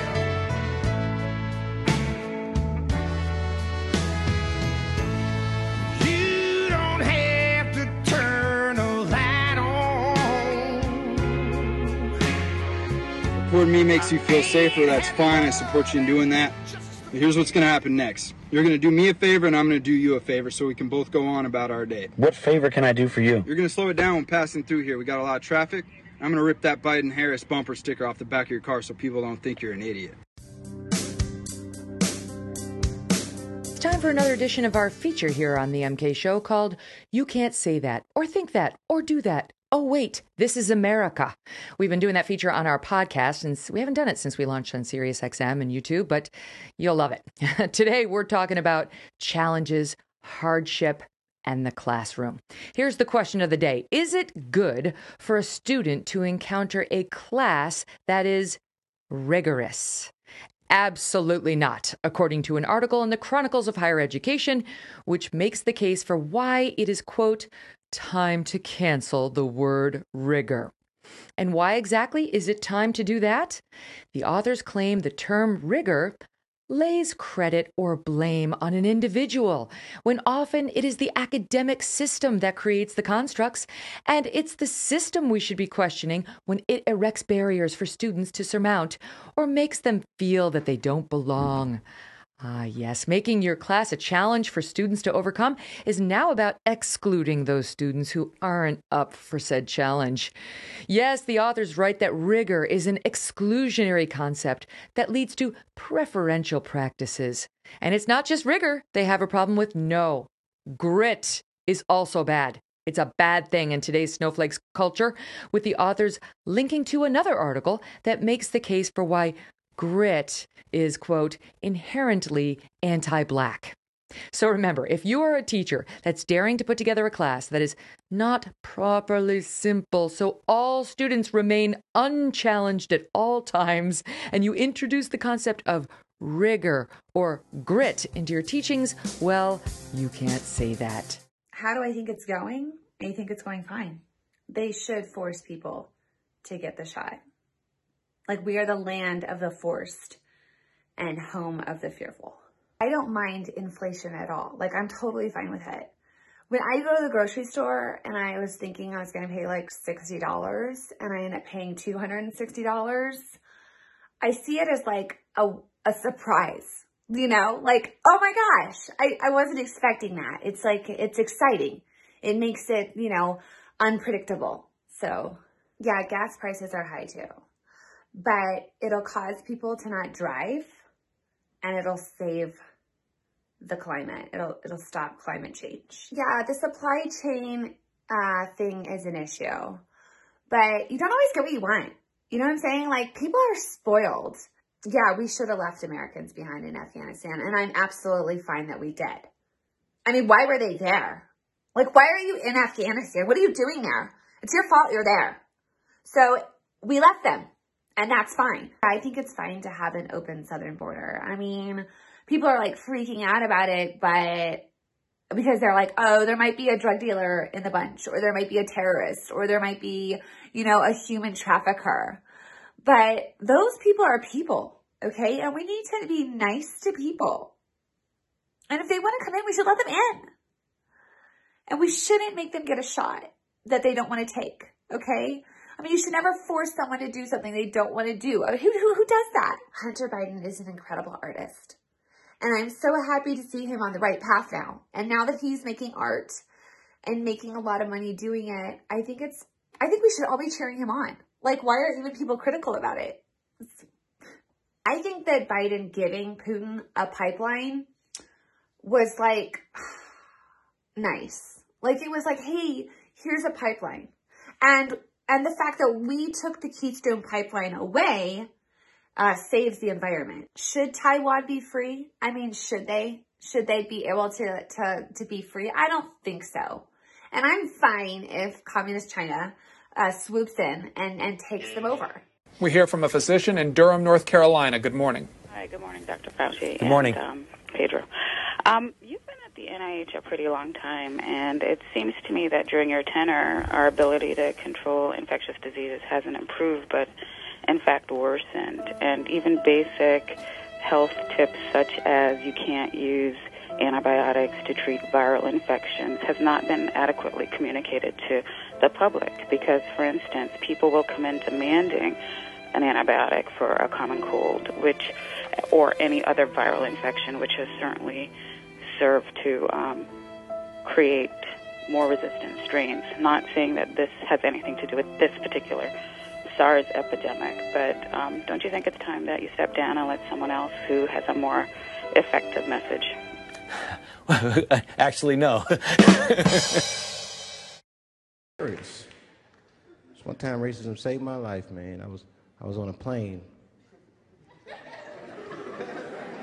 I was coming from overseas, and I don't know how this guy got a machine gun on the plane, but he stood up, man. He said, "Everybody, get on the fucking ground. Nobody look at my face." I started freaking out. Because he was Chinese, I was like, why is he talking like that?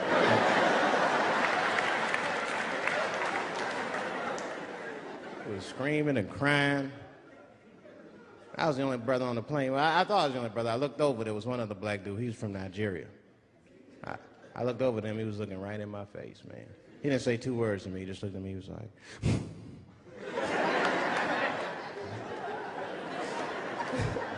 He didn't need to talk, I knew just what he was talking about. I looked right back at him, I was like...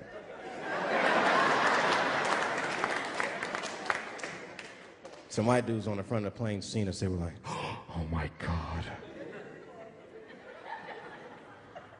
I think those black guys are gonna try to save us.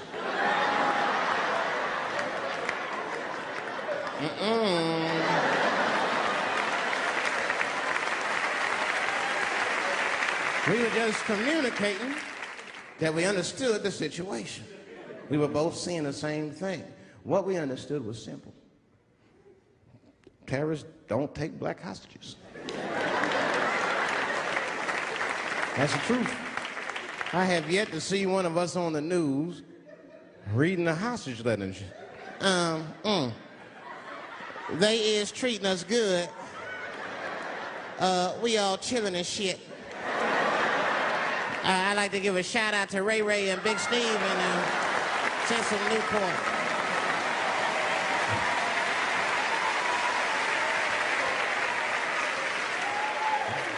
You're not gonna see it. And terrorists are smart. They know what they're doing there, you know. They terrorists. They know black people's bad bargaining chips.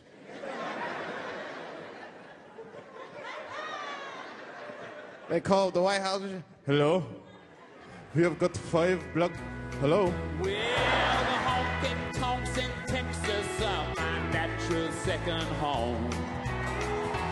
Where you tip your hat to the ladies and the rose of San Antone. I grew up on music that we call Western swing. All right, here we go. Well, this is our 5th segment.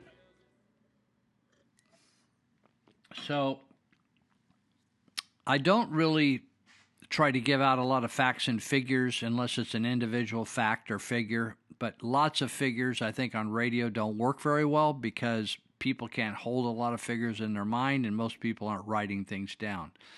So let me just try to breeze through this because I think it's important to address. Because if you're a Yuba County resident, I think there are 75, 80,000, maybe 85,000 people here now. But unfortunately, a few years ago, in 2018, the leaders of Yuba County, the bureaucrats and the supervisors began to push an increase in sales taxes. So you're allowed at a local jurisdiction or an agency to raise 1 or 2% and add that on top of whatever people are being assessed by the state of California.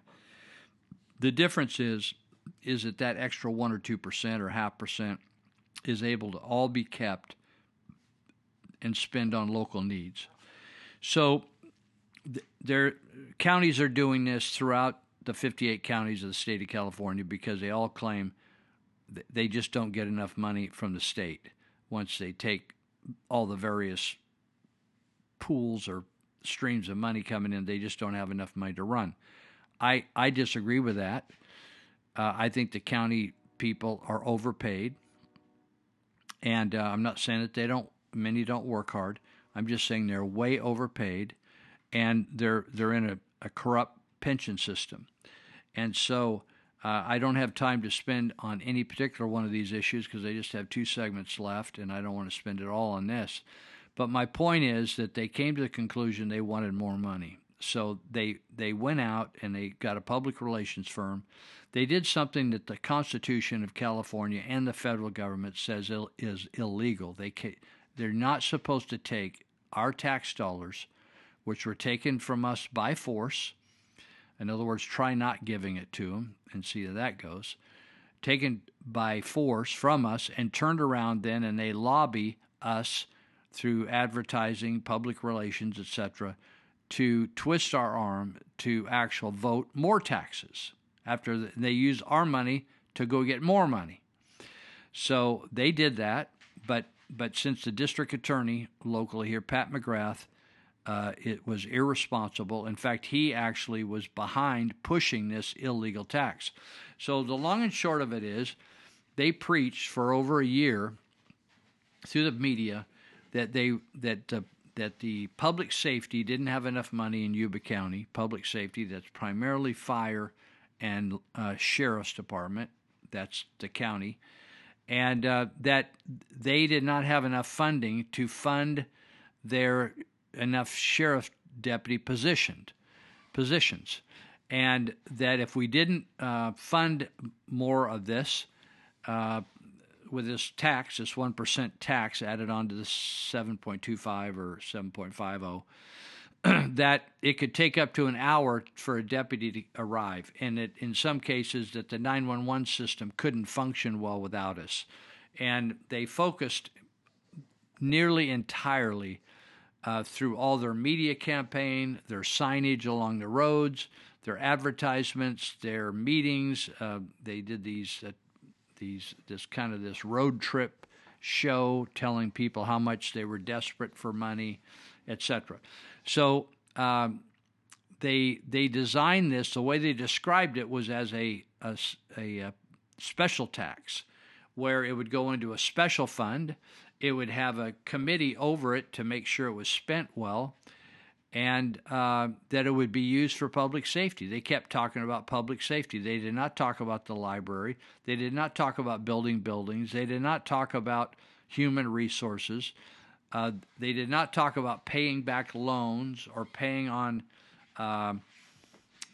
PERS, this retirement plans. They talked about hiring deputies and paying deputies, and helping the fire districts that are in many fire districts in Yuba County. That's what they talked about. They did not talk about anything else. So for a special tax, they needed a 2/3 vote of approval. But they only asked for 50% plus 1. So they pitched a special tax because if they would have just said, the supervisors, if they would have just said, we just need more money, and then if we would have told people how much money they get paid, people would have voted against it and they wouldn't have got it, right? But the way they did it is they know that people are usually for fire, and police, because that was the initial reason why cities and counties organized in the very first place, was to provide them protection.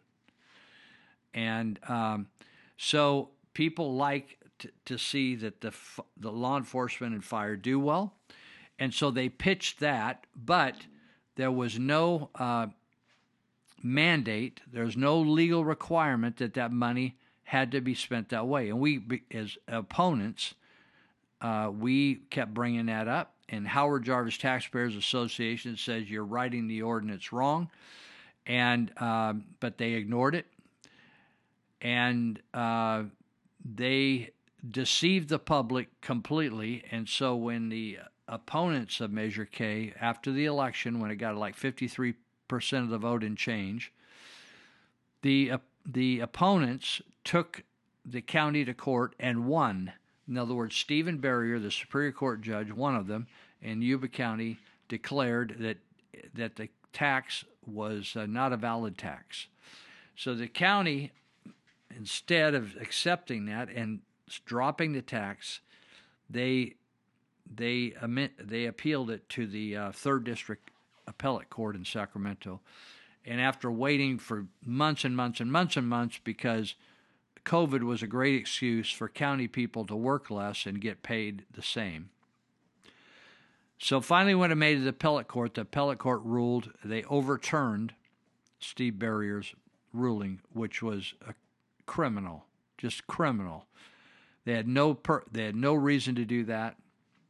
They were wrong in doing that, and they are hack activist judges. So the reason I'm talking to you today about this is that they had, in order to sell this to the public, they wanted to convince the public how the money would be spent. And so they laid out a spending plan, and because they thought they'd make maybe $4 or $5 million a year off this tax. So in let's see. So they submitted a spending plan to the supervisors and actually said, we think that we need to kind of lay out how we're going to spend this because people aren't believing us. That's essentially what it says. So they lay out all the deputies they're going to hire. They want to fund these different foothill deputy, a Net 5, that's a narcotics deputy. They want school resource officers, homeless, dealing with the homeless, public safety dispatch. They need to do work in the jail, more people in the jail, equipment, training for all those positions, valley deputy, foothill deputy, investigations, just a full take care of the sheriff's department. And then they also had money for the district attorney because he's prosecuting some of these crimes. So they were going to have I'm having a hard time reading this because the copy's bad on it. So let me just try this. So they're going to restore a prosecutor position, restore another position, a legal assistant, restore investigator position, training and equipment. In other words, few $100,000. So they had that position, and then they were going to give money to the fire departments. They were going to help with that. So they did not say anything in here about paying back loans, building a building, paying on the pensions. These are all positions that were going to be added, and they were going to pay a certain percentage to the dispatch crews. And this was written on September 11th, 2018. So then when they get the money, because we fought it for 2 years, so during that couple years, they accumulated like $14 million in this account. And they estimated that they're going to be getting $6 million a year from here on out. So the new CAO, Kevin Mallon, who took over for Robert Bendorf, who created this mess, he presented the background and to the spending plan. And let me just see if I can find this. Okay, hold on just a second. And so he made a proposal to the supervisors on how they spend this money. And so the interesting thing, they are being generous with the fire departments. They are being generous with the sheriff's department and hiring people there. But they're also giving instead of the first 2 years that they accumulate all this money, instead of using this spending plan to divvy it up, they said, oh, well, this is a windfall. This for 2 years, we're just going to consider this a one-time spending windfall and not consider it this annual divvying up. So the way they pitched it, the staff of Yuba County, this just happened the other day, is they got adult probation officers in here. They're actually going to they're paying for the medical contract for juvenile hall out of this money. They're paying for victim services out of this money. Let's see, they're paying for, of course, the fire services, getting near $1 million. And so where it varies is that they're going to be giving. Hold on, I need to find another one of these 5 through 7. I need to find out the other pages here, which is 1 through 4. Let me get down here. So they got over here, they have the sheriff corner. They got the same things I read, a lot of the same things. Sheriff corner, they're taking care of them, just like they said. I heard the sheriff's happy. I heard the district attorney's happy. Here's why the individuals, taxpayers, shouldn't be happy. This is an expansion of government. So what they've done is they did what they said they're going to do somewhat, but then they turned around and they paid back loans of like $5 million to the Yuba Water Agency. They've been using that sort of as a slush fund or a bank when they were short on money to fund things that they thought were good. So they built a big sheriff's building, which was finished, quote unquote finished, before this whole major case started. And so they must have borrowed some money. Now, I don't know whether some of the money went to CalPERS, but they have literally hundreds of millions of dollars in CalPERS money that they are falling behind because they are making promises, just like I said last week. When you can't pay your bills, when you go out and put money on you have an account or you put money on a credit card, that's a promise. It's a promise to pay. And you better have the money at the end of the month to pay it. Otherwise, you pay interest on your unpaid balance, right? And that's just exactly what Yuba County is doing. They're committing to salaries and to numbers of employees that they cannot fund unless they go and get money back. Now, this bond, Measure K, was a 10-year bond. So at the end of 10 years, they have to go to vote on it again. Now, here's the argument of it isn't even debatable. The argument of government, every time you need to reaffirm or you need to affirm what we did the last 10 years for another 10 years, you know what they say? You know what they say? They say we can't live without it. We cannot live without it. And so it doesn't matter whether they're taking your last dollar. They say we cannot live without it. They waste so much money, and many of the things they do are totally incompetent. And I've talked about getting people off the streets and into rehabs, totally incompetent, very inefficient, very old style, old school. They're operating like in a 1950s protocol. But what I'm telling you is they never, in this plan to sell this to the public, this is what the attorney firm for the opponent said in court. They never described paying off buildings. In fact, Gary Bradford insisted, the guy that we talked about with all these affidavits, Gary Bradford was the most outspoken proponent of this tax. And he said, I guarantee that all this money is going to go to public safety. And Andy Vasquez also posted on Facebook, which we have a copy of, that he said, we are not going to use this money for any other sources, any other new plans. But then when they get down to it, they're hiring human resources officers are not public safety. And so they're going to add human resources officers. County council is not public safety. And they're going to add another attorney up there. They've already got 5 attorneys plus legal people. And so so essentially what this money does, it always works out this way. They argue, well, that human resources officer is a part of law enforcement because he or she has to hire and screen our people, as if there's no other, in other words, as if there's no other human resource officer out there. How'd all these people get hired already?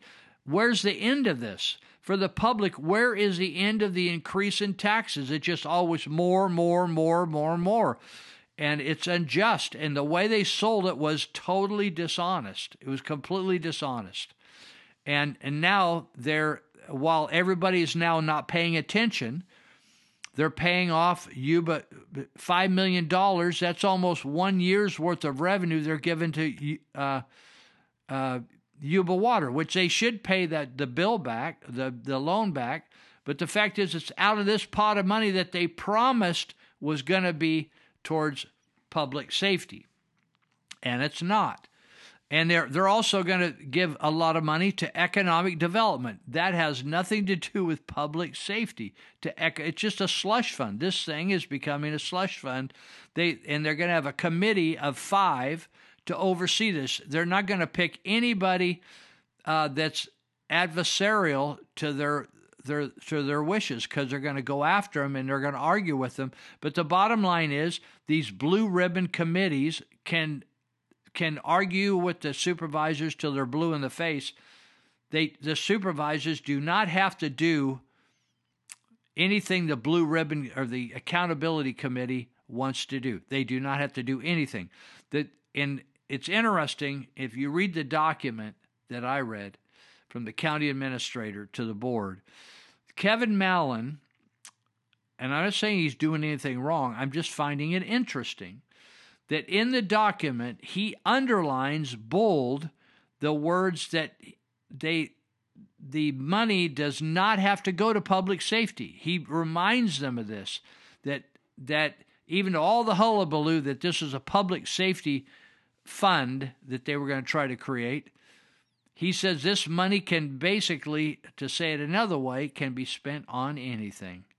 Now that's exactly what the opponents said, that at the end of the day, these supervisors with just 3 out of 5 votes can spend this money on whatever they want to do. And they've already started.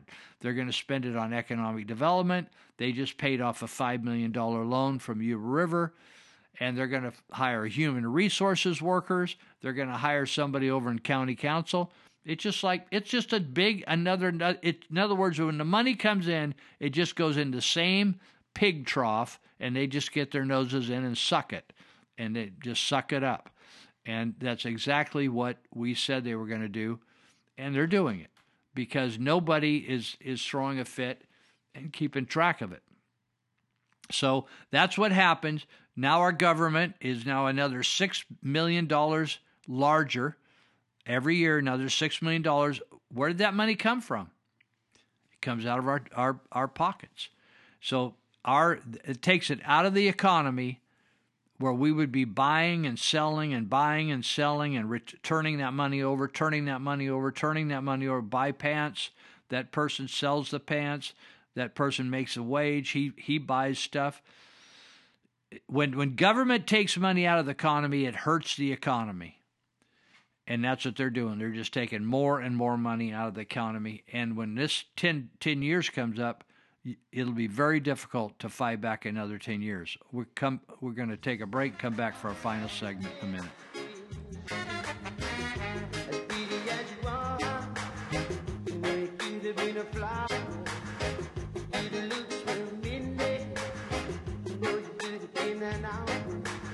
The way you stole my heart, you know you're good to be the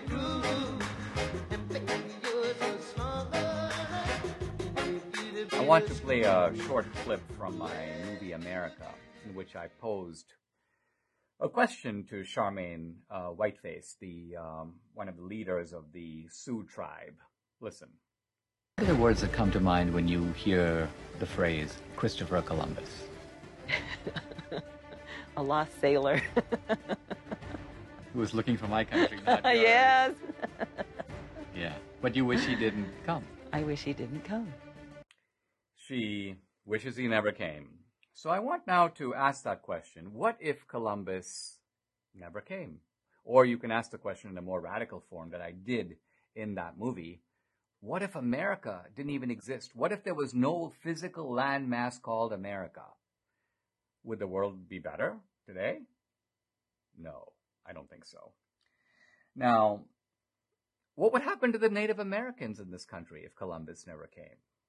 Now, one argument is, well, you know, all the stuff that the white man brought, from penicillin, modern medicine, the technology to build buildings, the space program, the Native Americans would obviously have developed all that.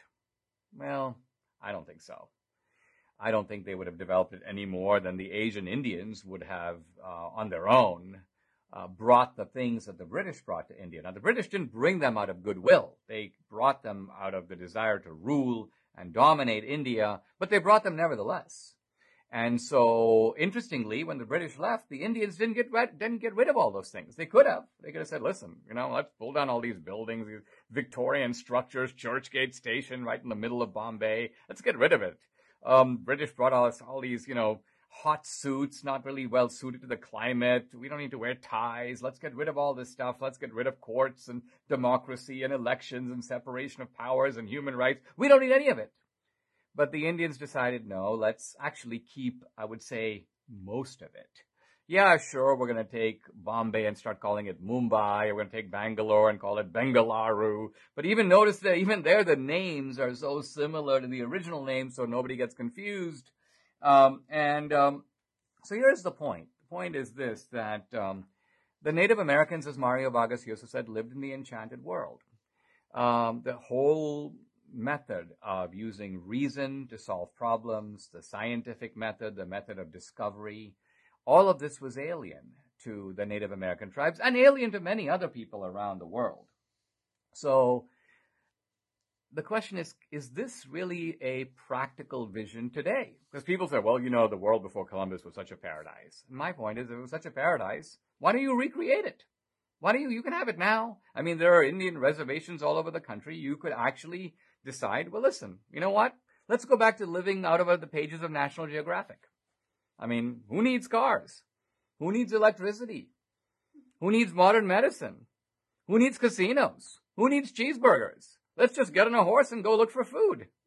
By the way, this little riff here about the horse, even that doesn't really work. You know why? The American Indians had no horses. There were no horses in the Americas. The Spanish brought the horse to the Americas. So even the horse, you know, the famous Indian movies, all these Indians are riding horses. Yeah, they got that from the West also. So the point I'm trying to make is that you can't bring the old world back. It's almost like saying, I want to live like a frog. You can't live like a frog. We're human beings. You can't live as if we're not in the 21st century. And the truth of the matter is, if Columbus didn't discover America, you know who would have probably? The Chinese.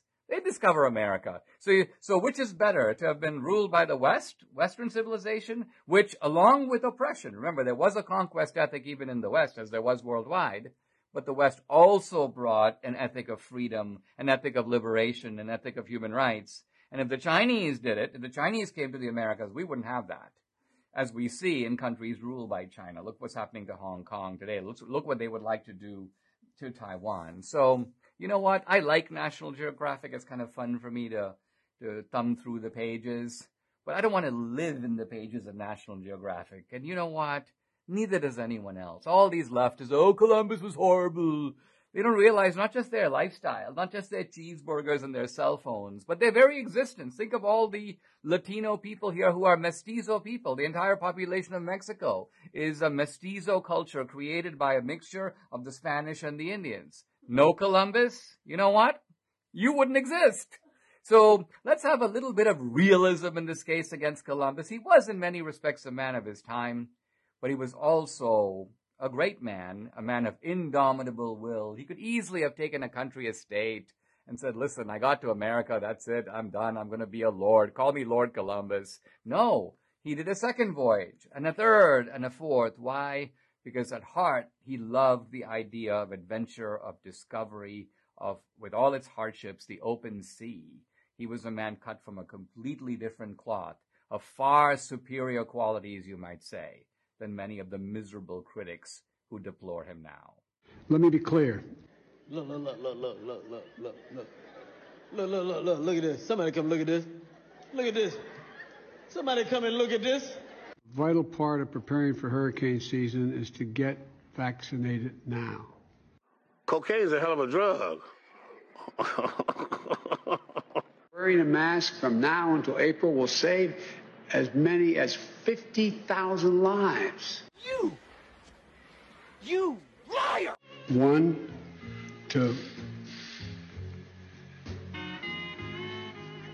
2. Are you stupid or something? Oh, shit.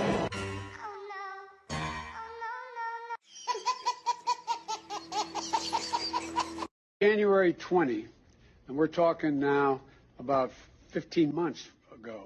You can't even read. More than 100 years. Look, here's the lives. When you think about it. Fuck is this asshole? My name's Joe Biden. I'm a Democratic candidate for the United States Senate. Gentlemen, which brings me to my next point.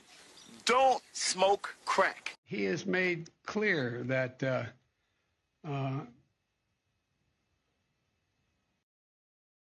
all men and women created by go. You know the thing. Hey, Old Man River, zip it or I'll break your hip. Look, the only pandemic we have is among the unvaccinated. Bullshit. Or the neighbor, or when you go to church, or when you're. You could do so. You could. Go get vaccinated, America. Shut up! We've made vaccinations free, safe, and convenient. You full of shit. You understand that? You full of shit. You're going the wrong way! We hold these truths to be self-evident. All men and women created by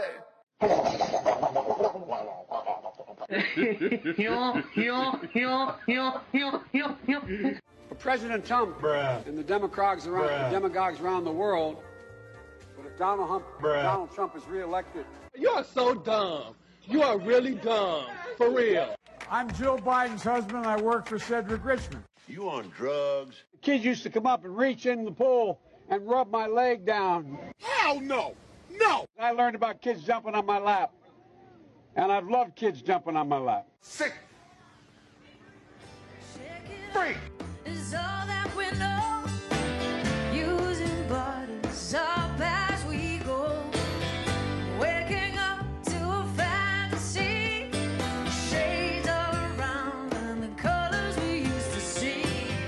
Broken eyes, so melts in the sun. And ties that are broken can't ever be one.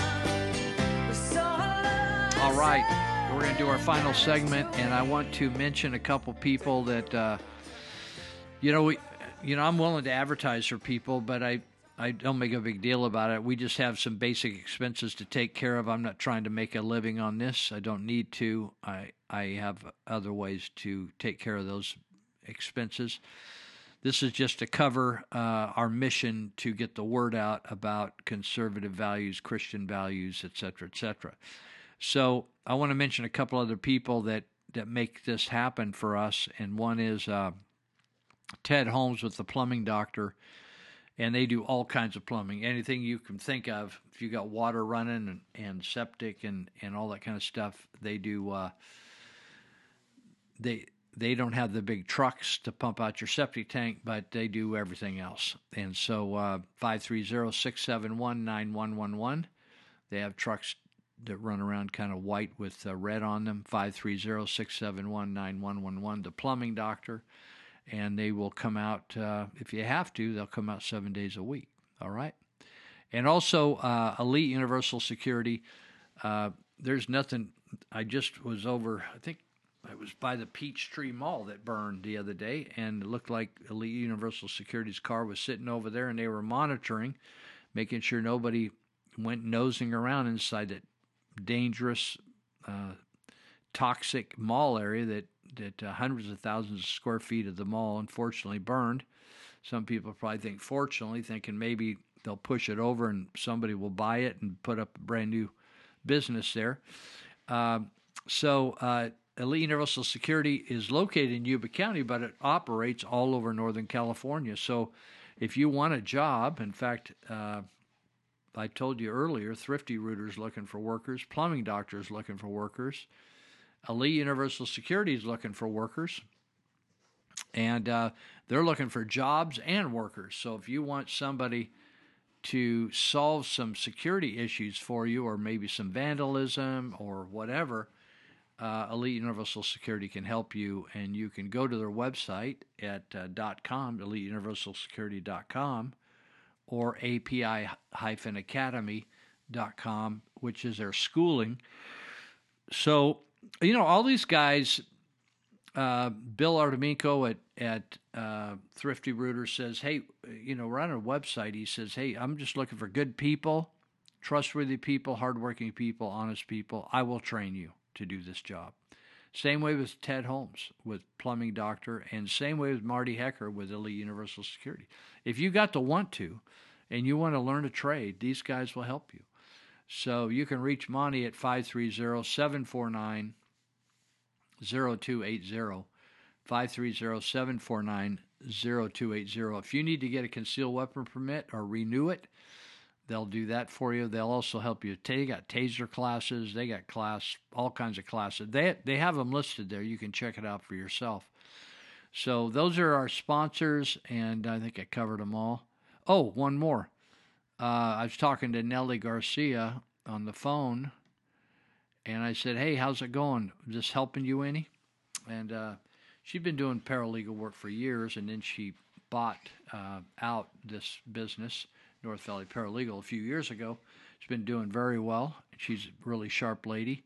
They're located on 751 Sutter Street in Yuba City. You might think, I don't know, I don't understand a paralegal. I thought if I have a legal problem, I need to go to an attorney. Not necessarily. Most things paralegals can just do for you, and they're usually more personable. They'll put more passion. I know Nellie will put more passion, and she got a real. She has a high level of excellence and honest. She'll do a great job for you for less cost. And you know how legal work legal work can get expensive. So it's worth, if you're unsure, just give her a call at 530-751-9289 and just say, Nellie, I heard this on the radio or on a podcast. Can you do this? Lou said you might be able to do these things. 530-751-9289. North Valley Paralegal. It's located on Sutter Street, right between AmeriGas and the Golden Valley Auto Body. It's in a big building there on the south side. So go check it out, and I think you'll be very pleased. I've used pretty much all these people myself. I just talked to you about. I wanted to mention a couple things. Along the line of states and vaccines, Montana is the first and only state to ban the requirement of vaccination as a condition of employment. That's a little different. It's not a passport, but if you go in to get hired and they say, "Oh yeah, we'll hire you. We would love to have you, but you're going to have to get the shot." Montana says you cannot do that in our state. So that's discrimination. You remember the concepts of discrimination? And they're not supposed to be able to tell you how to do your health. So I'm going to do a couple things from Chris Ann Hall. She is a very, very bright constitutional attorney. She teaches on the Constitution. And so she says this is overseeing that the Biden administration wants to oversee every transaction. Says, do you want to know why the Biden administration wants to know your every transaction? Please take time to read the following and truly understand what is happening. Executive Order 6102, signed on April 5, 1933 by U.S. President Franklin Roosevelt, illegally and unconstitutionally confiscated private property, privately owned gold from private citizens. They came and took people's gold. What was their justification, she said? The feds claimed difficult times caused people to hoard gold, stalling the economy. Difficult times, she says, means government-induced economic problems. In other words, government created the depression. You didn't. Hoarding, she says, people that when the government says hoarding here, they meant people save money, not spend it. Nothing wrong with that. Stalling the economy meant an excuse justified by a completely invented doctrine that the feds have an authority to control all commerce. They do not. Conclusion, she says, the government induced economic problems. In other words, they created the economic problems, the same thing they're doing today with the ports. They're blockading the ports. They're not getting the ships unloaded. They're causing a supply and demand problem. The government created economic problems, and she said the government-induced problems of today will create in the minds of the people the justification for the feds to confiscate cash and gold again, because people have cash and gold. And isolate everyone into digital banking systems so those in power will have ultimate control over how you buy and sell. I was just going through, I was at Power Market. I was at Power Market a couple days ago. I think it was Power Market or Food Max. And they had one of those signs you can print off your computer saying, please use your charge card or exact change. We're short on change. Now, when did that happen? It's just totally a scam. I'm not blaming it on those stores. That's a federal government scam. So the government creates the crisis, then it comes in and saves the day, supposedly. So it's going to force us into digital banking. So it's a solution, KrisAnne Hall says, is make sure you have a constitutional sheriff, county, state government in that order. We really need to elect, our two sheriffs are both pretty much constitutional sheriffs in Yuba and Sutter County. They're both running for office again, and hopefully they won't have any competition. They'll just go back in and we'll be able to work with them.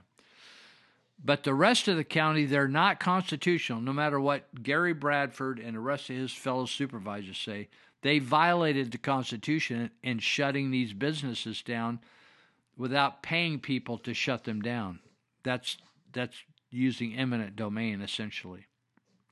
Number 2, he says, establish local banking outside the Federal Reserve and the federal government. Sometimes a local bank is different than these tied into the Federal Reserve. And then she says, there's a movie called noncompliantmovie.com. There may be a little fee. That's a movie she created.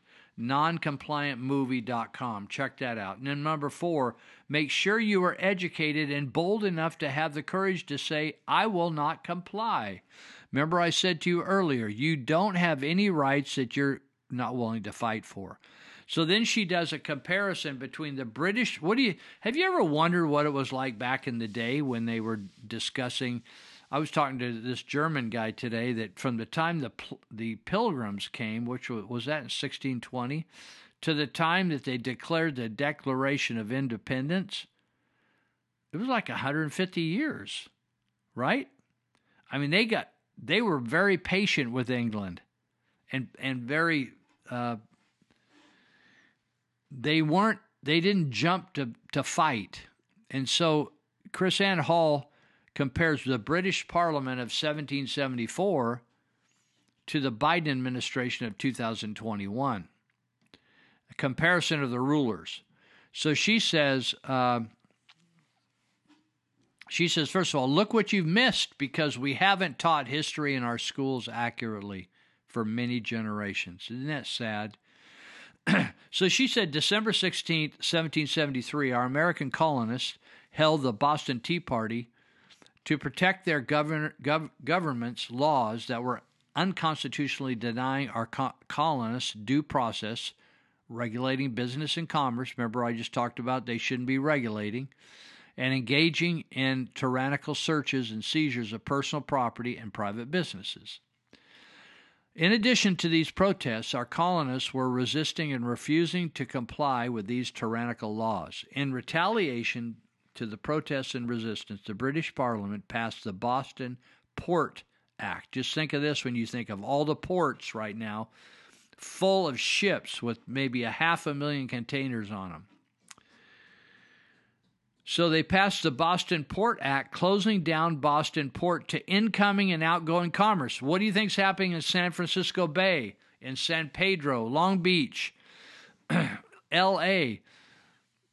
There's no commerce going on. There's no ships going out. There's no ships unloading. There's an embargo going on our own property. So the Boston Port was closed down, so the 13 colonies could not get commercial products. The newly appointed governor of Massachusetts, Thomas Gage, would also lock down, you heard that term lockdown before, personal travel. Couldn't travel personally, just like in Vietnam right now, and in some places for Americans, and couldn't travel into or out of Boston. You were held hostage under the excuse of security and safety. Remember that? Stay in your home. Why? Security and safety.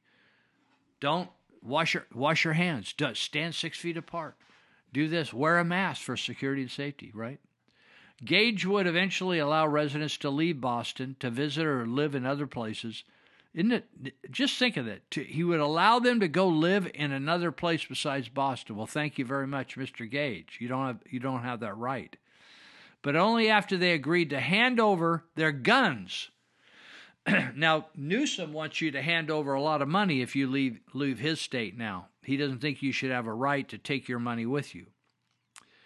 In this case, the people in the military would let you leave, but they wanted your guns. You can read the full history on this at LibertyFirstSociety.com. That's one of her educational websites, LibertyFirstSociety.com. And so fast forward, she says, to 2021. The American people, she said, are actively protesting and refusing to comply with tyrannical regulatory and medical mandates that control our lives, our businesses, and our bodies. Our federal government is using the created emergency. They created it out of thin air, people. Oh, well, don't you think that it just was a spontaneous thing in nature? No, baby. No. A federal government is using their created emergency to engage in unconstitutional seizures of our property and businesses. They seized our businesses. They closed them down. And it costs everybody millions of dollars when you add it all up. Millions and millions of dollars in little old Yuba-Duba. And they engage in unconstitutional seizures of our property and businesses, regulations of our commerce, and denials of the process. This administration is using the same manufactured crisis to delay and even prevent cargo ships from transporting goods into and out of America. Retailers are already talking about toy shortages, and some even warning of a pending food supply shortage. Is this the modern-day Boston Port Act? I think it is. I've been hearing, there's not enough truckers. There's plenty of truckers. I deal with truckers every week. There's plenty of truckers. While the circumstances, she says, seem eerily similar, one has to wonder if today's administration end goal is the same as the British Parliament, and that is to starve the people into submission and compliance. Perhaps if we had been teaching American history instead of Marxist political agenda, she said, we would have seen this coming and prevented it, or at least been prepared for it. Patrick Henry in 1775 said, I have but one lamp by which my feet are guided, and that is a lamp of experience. I know of no way of judging the future but by the past. We certainly have a great example in Germany and in Russia and in China of governments taking over and micromanaging our every life, telling you what medical you can have, telling you whether you can open the doors of your business, how long you can stay open, when you have to pay overtime, how much you can pay. They shouldn't be doing any of that. He says it's not too late to learn truth and win the battle for liberty peaceably. Join LibertyFirstSociety.com. Now, do it now, and get armed with the truth to win the war for the liberty of our children. Because those who do not know their history are doomed to repeat its mistakes. So that gives some perspective on, you think, oh, I wonder, have you ever wondered in the Boston Tea Party why they did what they did? Probably all they taught was, when I was in school, is these guys threw the tea over there as a protest, right? We didn't learn the environment that whole decision was made in. Okay.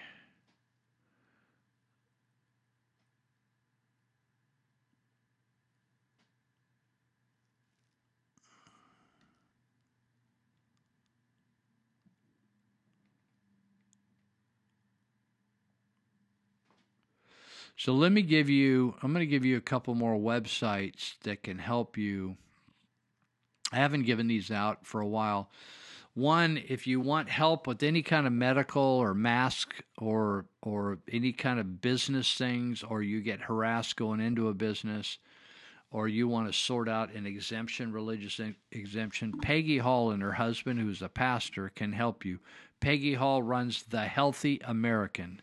You can just watch her on video on the healthyamerican.org, thehealthyamerican.org, and you will be amazed at how bright this woman is. She taught for 30 years. She taught teachers for 30 years, prospective teachers at UC Irvine, University of California, Irvine. So she created this when COVID started. She had to do something. She created it. So the other websites are chrisannhall.com. You can study the Constitution with her. Very inexpensive. Your kids should do it. Chrisanne, KRISANNE, hall.com. One word. Also, please, you can get online courses, video courses from Hillsdale College, but hillsdale.edu. It's Hillsdale College, but the connection spot is hillsdale.edu. Okay.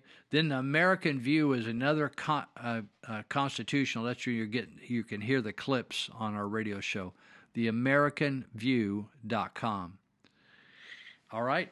And so I think we're done, and we're going to catch you next week. Thank you so much for paying attention to me, and I hope you make right decisions this week. We're so glad to see so many of you lovely people here tonight. We would especially like to welcome all the representatives of Illinois' law enforcement